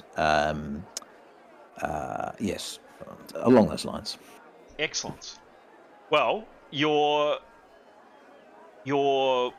words seem to have worked. He doesn't smile, but his eyes soften a little, and he sits back in his chair a little bit more. He asks a couple of kind of questions. He directs them towards Tanya about who she is. So, madam, you are from the north, one of our far-flung sister cities, one of the free cities of the north, Jebai Marbeth, is that correct? Yeah, Tanya will give a full description of where she's from, her name, using the family that she is acquainted with quite well back in Jebai Marbeth, and name check a few of the more prominent merchants in that family. Yep. And say something briefly about their healthy trading relationship and respect for this part of the world. And their good, productive, and honest dealings. And actually, this is somewhere where Tanya's background would come into it. She, growing up, would have moved in these kind of circles, for sure. Correct. Yeah. Okay. So your words and Severin's good, not amazing, but definitely good. Charm seems to have worked, and the initial comments about the atmosphere, the room, the wonderful city, his clothes, his pointy beard, whatever it is that you're commenting on, those comments seems to have hit home. And then he turns to you and he says to you, Severin,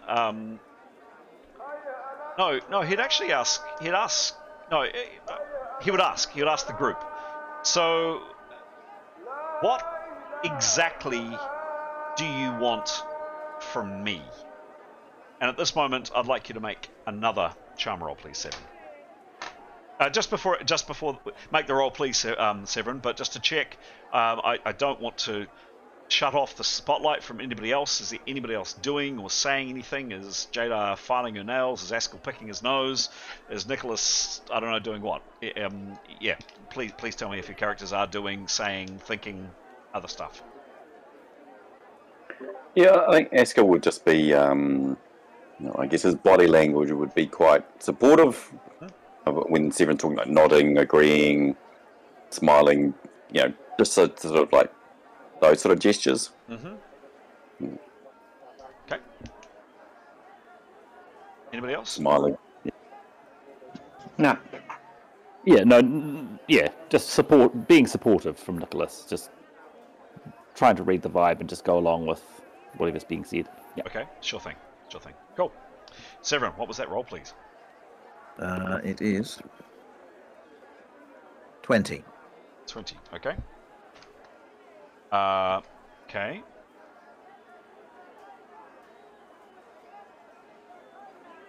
All right. Just a second.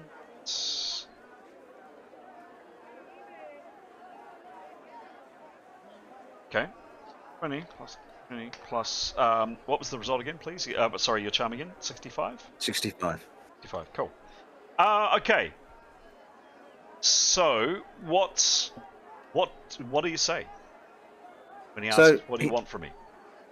He's going to say, again, wrapping it up in all the respectful language, that their request is an unusual one, and that they have a mutual and beloved associate, a very important associate in common with, and I will then name the our ultimate, his boss, the chairwoman of the Solar Council, and I guess he would frame that name in very respectful terms. And if there's a sort of God bless her, whatever it is at the end, the respectful language around it to say that we have been given an urgent and very serious message to pass on to the person at the Solar Council.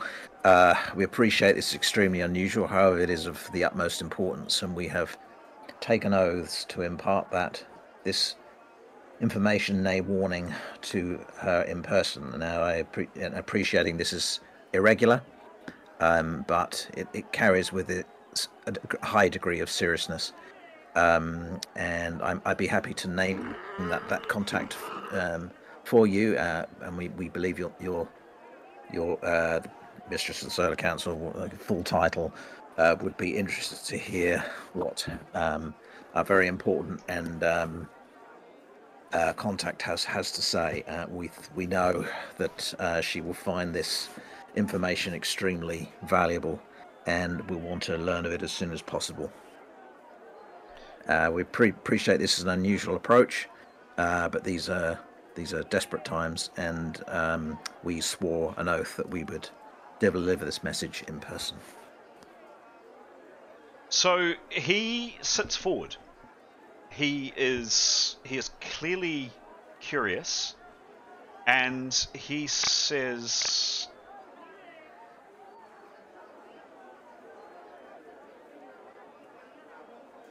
"Go on."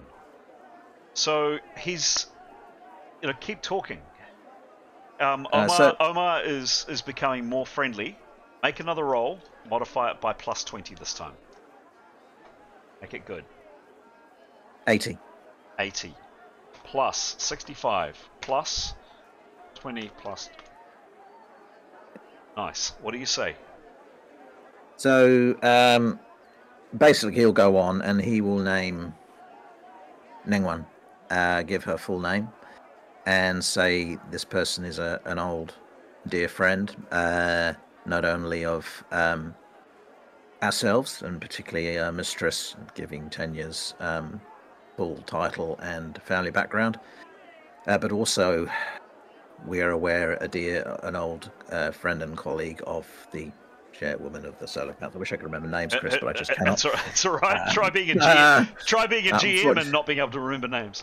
No, but at least you made them up. Exactly. Jazia anyway, Al-Hafiz is her name.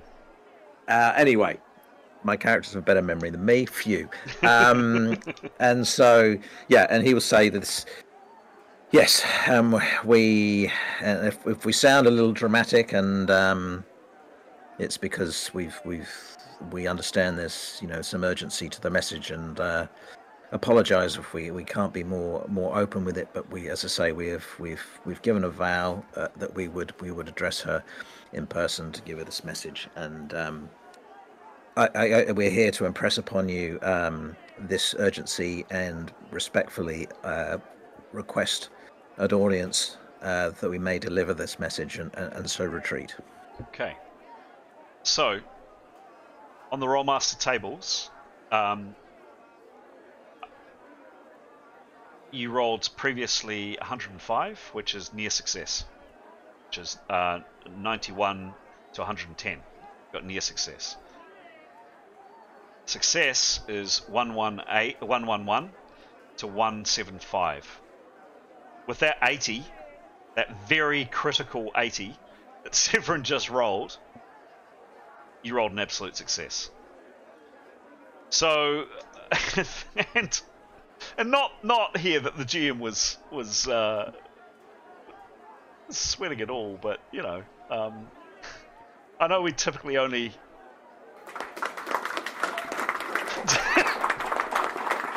We often only do this for fights, but this is a game based on chance, and that could have gone quite differently. So I don't know. I don't know, Graham, if might come into it, but so he is riveted at what you have said, and he takes a pen. And no, he doesn't actually. He takes in the name, and he looks you up and down again, like takes all of you in, takes in your clothes, takes in your finery. You're clearly people of substance to a superficial person because you're beautifully dressed, and he gets to his feet and just simply says, "Wait here." Bloody hell. And he leaves. And walks out the door. And as the doors open, you see the guards tense. They actually got their spears ready because suddenly the doors have opened without a reaction, and they look like amazed to see Omar walk out. This is clearly not the way that audiences work. And Omar leaves. And you are standing. The door is still open. The two guards are outside. You can see them. Every now and then one of them kind of looks around just to make sure that you're still there, and you hear the two guards kind of quietly muttering to each other. This is out of order. This is not the way it happens. And Omar leaves. Any actions from anybody else? I suppose Severin just wants to sort of, in a low voice, very low voice, turn to the party and explain that now is the time probably to put our cards on the table, but we have to be careful who we speak to. But I think with Ningwen's name we can trust the chairman of the Solar Council, or I think we have to in our position. Does anyone disagree? No, I was thinking it earlier, like when just introducing is like how much we can actually want or comfortable to impart, or without being too open. One thing is I don't think we want to lie, because there may be people there to detect us we can lie. So what I think is we will say that we have indeed met with Ningmen, because we have, and that there is a crisis abroad, and obviously we won't name the organisation. He's not going to name the organisation Monmen, but he intends to allude that the chairman would have some interest in this gathering, and that we, on Ningwen's urgings, have been sent to make contact with the chairman of the Solar Council, but also to act upon it and putting ourselves in service to deal with the problem, and also impressed that Ningwen's life she considered to be in grave danger, and did not expect to live out the month, and that and basically put ourselves portray ourselves as in her service, seeing out a task. And she urged that we would contact you because you may be able to assist in this endeavour in whatever small way you deem appropriate or possible. Something along those lines. Has anyone got any advance on that, or would you give details about Torvash Papalis going to Terek Nev? Is that the crisis we're talking about? Yes, but I think probably see how the conversation. I don't want to kind of put my foot in it by dropping names, because this person obviously will be undercover as much as we are. It's a secret society, so we'll let the conversation unfold. Yeah, and obviously wouldn't want to say anything in the presence of anybody else, including guards. And if that lands, then I suspect she will want to speak in confidence herself. So, yeah. Sounds good to me. What about the rest of you? Does that sound all right? Yep. Yep. No, all good. Is Jada still there? Are you still with us, Stara? Can you hear me? Yeah. Yep. Yeah. Yep, that sort sounds all good to me. Okay.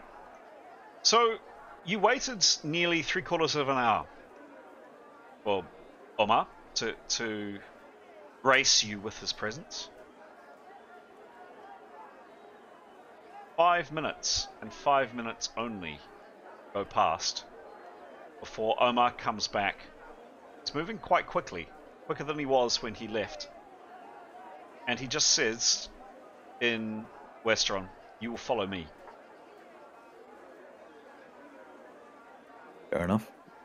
Right, you are. Follow away. You duly do so, and you head out through this beautiful building down this corridor. And you're escorted first out into this initial inner courtyard. And just a second. As you walk further into the complex, there is the sounds of running water and beautiful fountains, and you're taken further inside this complex. So you go through that that courtyard you can see on screen, through into another one, and the sounds of the streets outside, they don't totally go away, but they certainly diminish, and they fade into the background. They're just kind of a slight hum in the background, and instead the prominence is the sound of the leaves in the trees, of the numerous trees in the garden that you're escorted into in the next courtyard. So you go through another set of double doors, and you're taken into almost like the inner sanctum. And there is definitely a higher increase of soldiers around. They're up on the walls, well and truly out of earshot of the person that you're about to meet. But there's a number of soldiers in and around this area.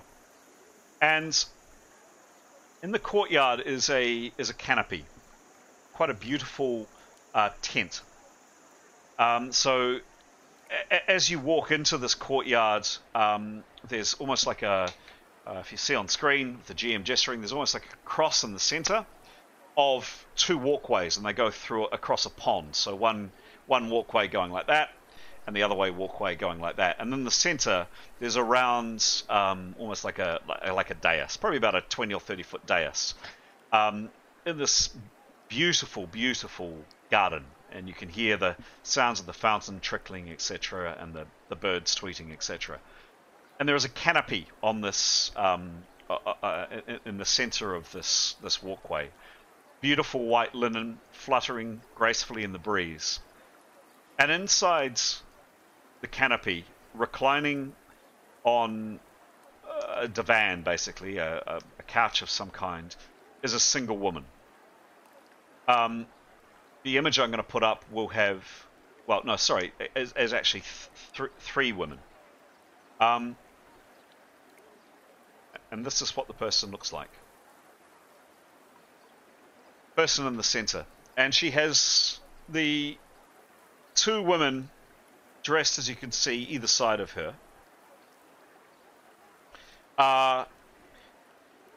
As she sees the six characters approaching her, the two women either side of her leave and walk off and stand in the shade, well and truly out of earshot. And Omar, Chamberlain, brings the six characters forward, and the six of you find yourselves standing inside the canopy area. So you're out of the sun, thank goodness, but not given anything to sit on, as this woman reclines in front of you. Omar says a word in Haradanian.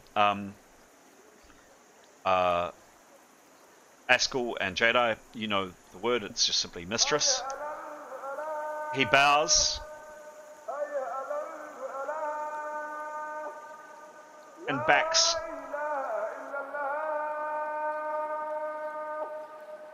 away from the central dais that you now find yourselves in. In the middle of the garden, it's a beautiful environment. All 6 of you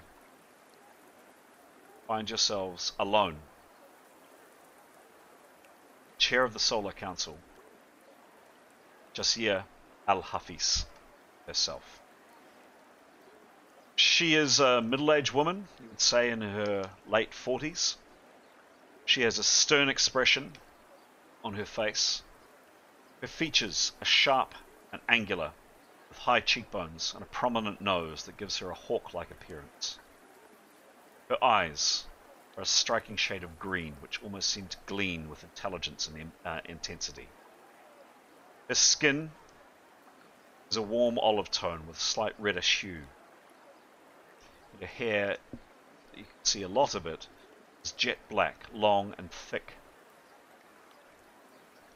She's lying down, but she gives the sense of being an extremely tall and imposing figure. You can make out that she has both broad shoulders and you suspect a very straight posture if she stood to attention.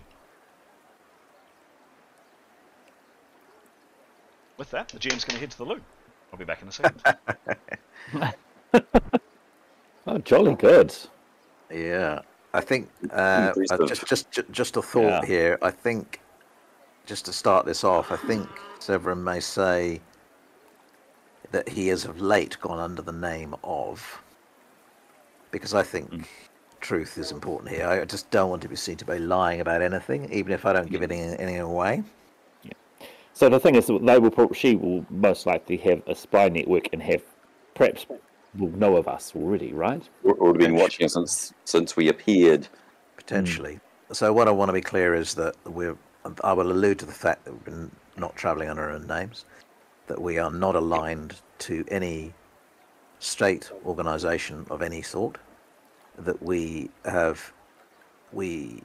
traditionally adventurers, and we've been called to our higher cause under the guidance of Ningman, and we're seeing this through for the benefit of seeing the maintenance and flourishing of the old order, which we have begun to realise is in acute danger.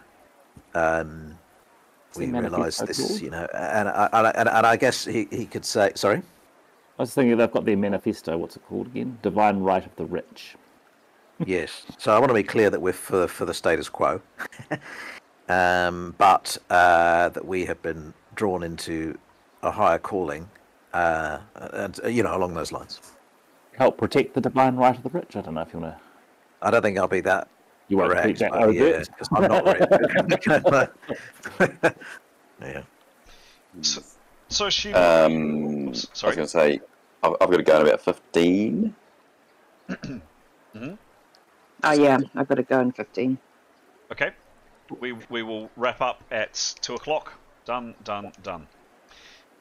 All right. So noting that we'll finish off in 15 minutes, guys. So, she looks around all of you and doesn't say anything for maybe a very, very long 30 seconds. And then, clearly addressing Jadar, just says, simple question, and she's speaking in Westron, heavily accented Westron, but definitely Westron. What is your name? And Jadar, I'd like you to make a roll here. Yeah, just give me a roll, please. I'm really interested in those zeros 1, 2, 3, 4, 5. And what do you say, by the way, Jada? Ooh, I got a 46. Okay, that's okay. What did they ask me? Just who?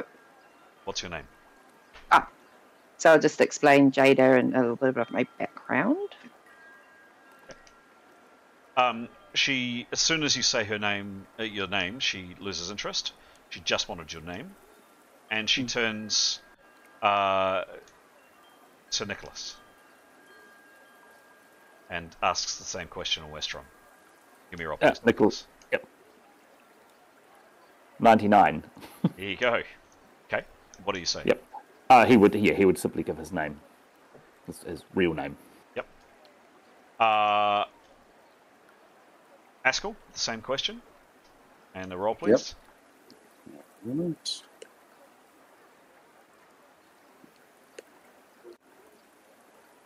Oops. 100. Hey! Okay. Okay. Okay, and you giving his real name? Yeah. Full name, so Eskelian Cool. Excellent. And Gray? Gray. 84. Fantastic. And his name. Yep, just simple. Just following suit. Everyone's just giving their names out. Okay. And then lastly, Severin and Tanya. Again, a roll for you each, please. Just a simple roll. 52 and 30. Lovely. They'll give real names. Severin Malad, emissary of Ningwen. I can't remember her surname, but Her Highness, blah, blah, blah, however it is described. So at Ningwen's voice, she was looking for just names, but suddenly at Ningwen's voice, her head snaps back at Severin. She stares at Severin.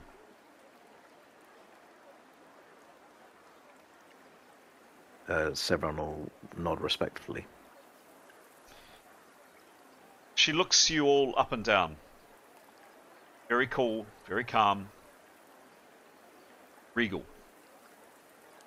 She says in this strange, heavily accented Westron,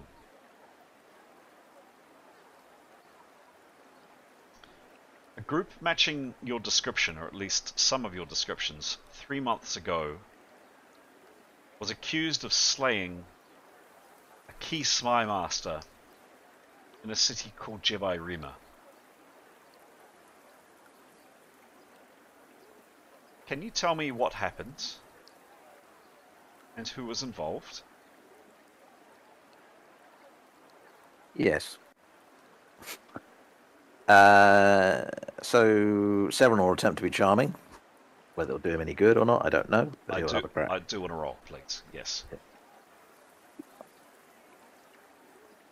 80. 80. You're like your 80s tonight. Plus 80. 65. Nice. Nice. Thank you. Good. Go for it. What do you say? So look, he's going to tell the truth, and he will make it clear that he is telling the truth very deliberately, and he realizes that the potential danger this puts him in. But we will not do you the service of trying to of anything else at this dire moment. Yes, it is true. We have inadvertently been targeted by spy agencies of a kingdom far away. Perhaps you to the south. Perhaps you know of what we speak. We are not aligned to any nation. We are not allied to any organization. This is something we've become tangled up in.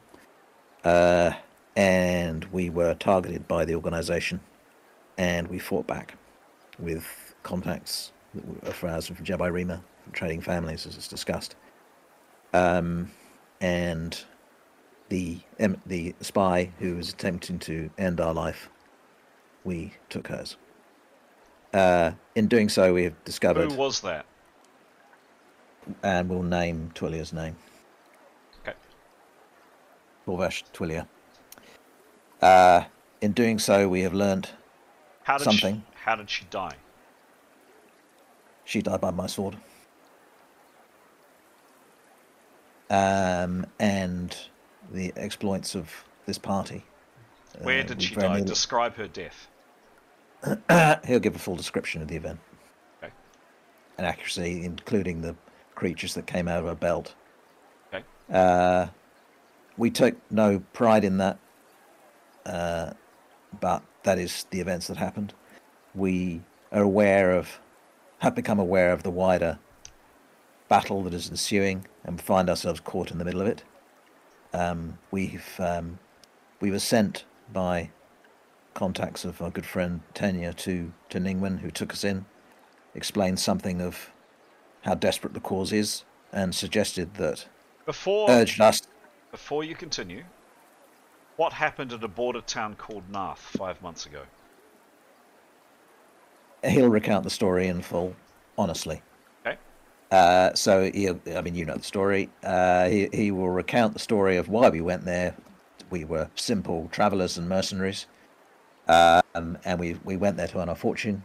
We became aware of a wider menace in the area, and we of a terrible affliction, a plague that was about to be sent and possibly destroy cities, whole towns. We were sent by the guard, and we dispatched the evil wizard behind who we subsequently discovered was also an agent.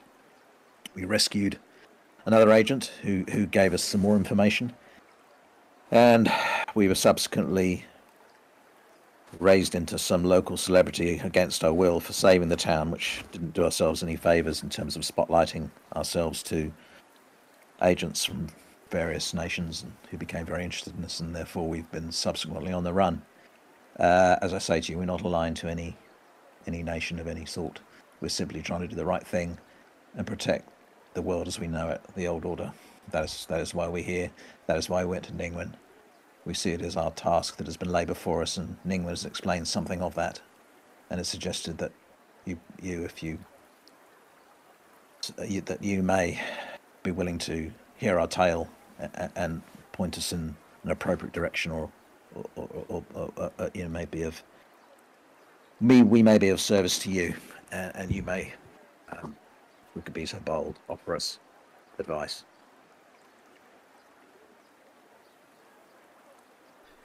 What specifically is your purpose? What is specifically West?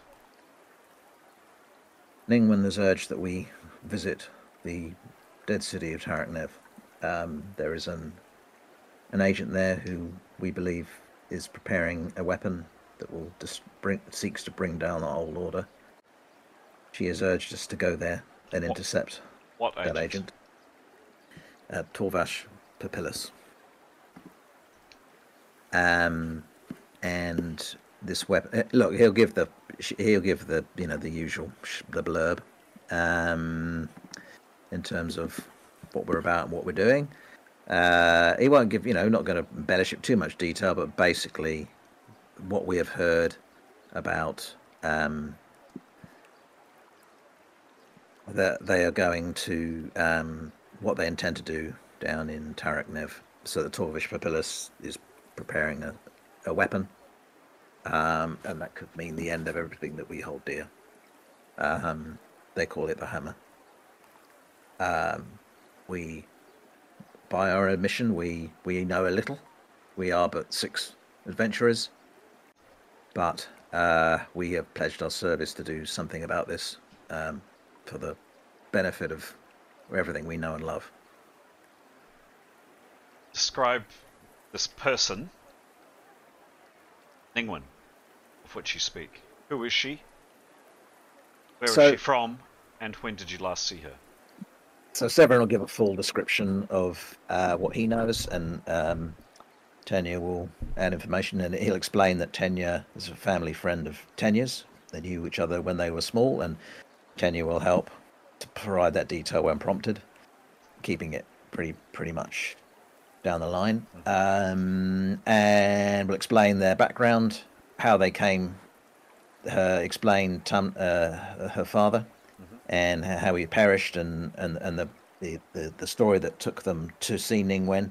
They'll explain how she appeared when they first met her, and then how that was a disguise, and they'll give a full description of what she looks like, complete with a complete description of the place, the Isle of Narn, and her followers there, and how she appeared, and what she said, and how she obviously held yourself in high esteem and recommended that we seek you out. And will say something of the peril that she felt she was under, and how she considers she did not have long to go, Okay. and that it was up to us to pick up this mission and see it through. Can I ask a roll from both Severin and a roll from Tanya, please, modified by your channeling? 27.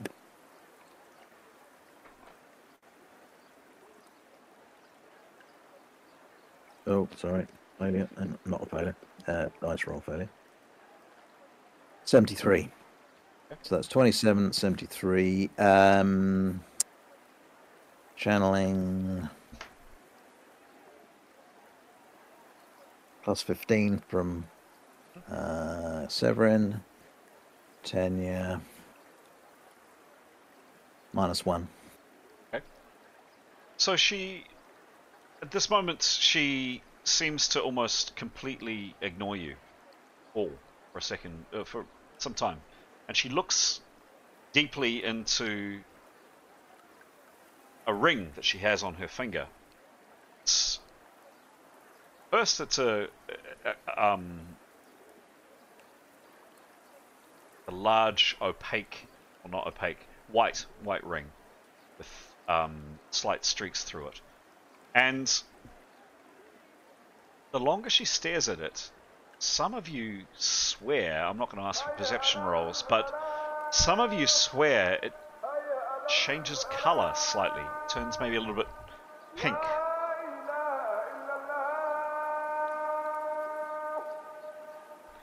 After a time, about 5 minutes, not quite that, a couple of minutes, she puts her hand back down on her lap and she looks up. And she says... And by the way, you have gone into... When you glossed over with a sentence or two saying, you know, we give the usual spiel, but you give a full detail of what happens, and she is very interested in asking over full grilling of what happened to both Twilia, the spy mistress that you slew, and also what happened in Nath. And she asked a lot of really, really, really small questions. What did the tower look like that the deranged wizard was based in? What color were the lizards that he was using? What did Twilia's apartment look like? All manner of questions that were, and specifically, what happened in both of those fights? How did the people die? And the discussion goes on for quite some time.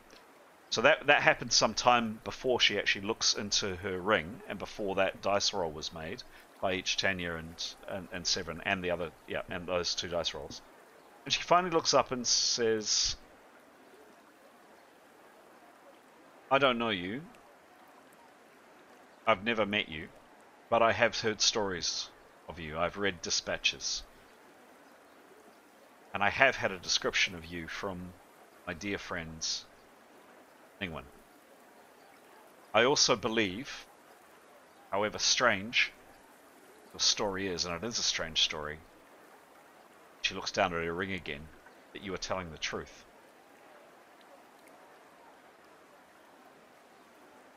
Ningwen indicated that it was possible that I may hear from people matching your descriptions.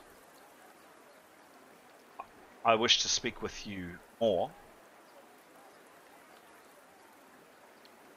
and we will speak more, but I have some information for you. We have a good spy network, Sea of Quintana, and many eyes.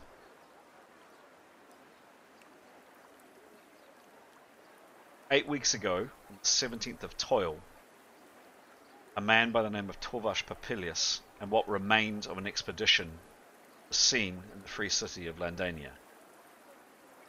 By all accounts, they had returned from some venture into the Ally Meg, the Green Festa, and looked to be in very, very poor shape. Some of the people that returned died soon after arriving.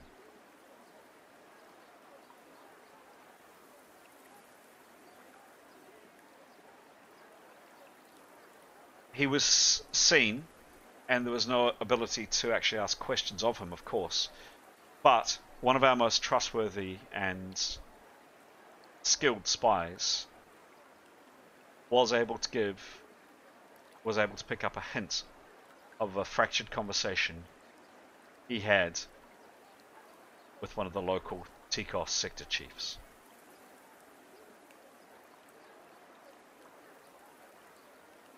And with that, it's 2 o'clock, and that's the end of the session this time around.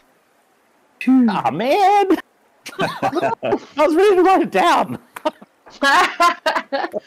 Dictionary corner, he's got his pen out. He's all ready to go. Ah, man. Oh, I was so worried that they'd be like shapeshifters and we were telling all our secrets to the wrong person.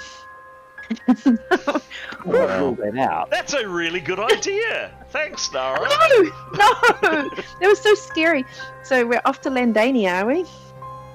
Well, we'll see. Not Landania. Oh, well, we'll see. I don't know what she's going to say. Yeah, we'll have to. Just as well we didn't lie, though, right? That was a good Yeah, move. That was a good call. very good move. Oh, scary.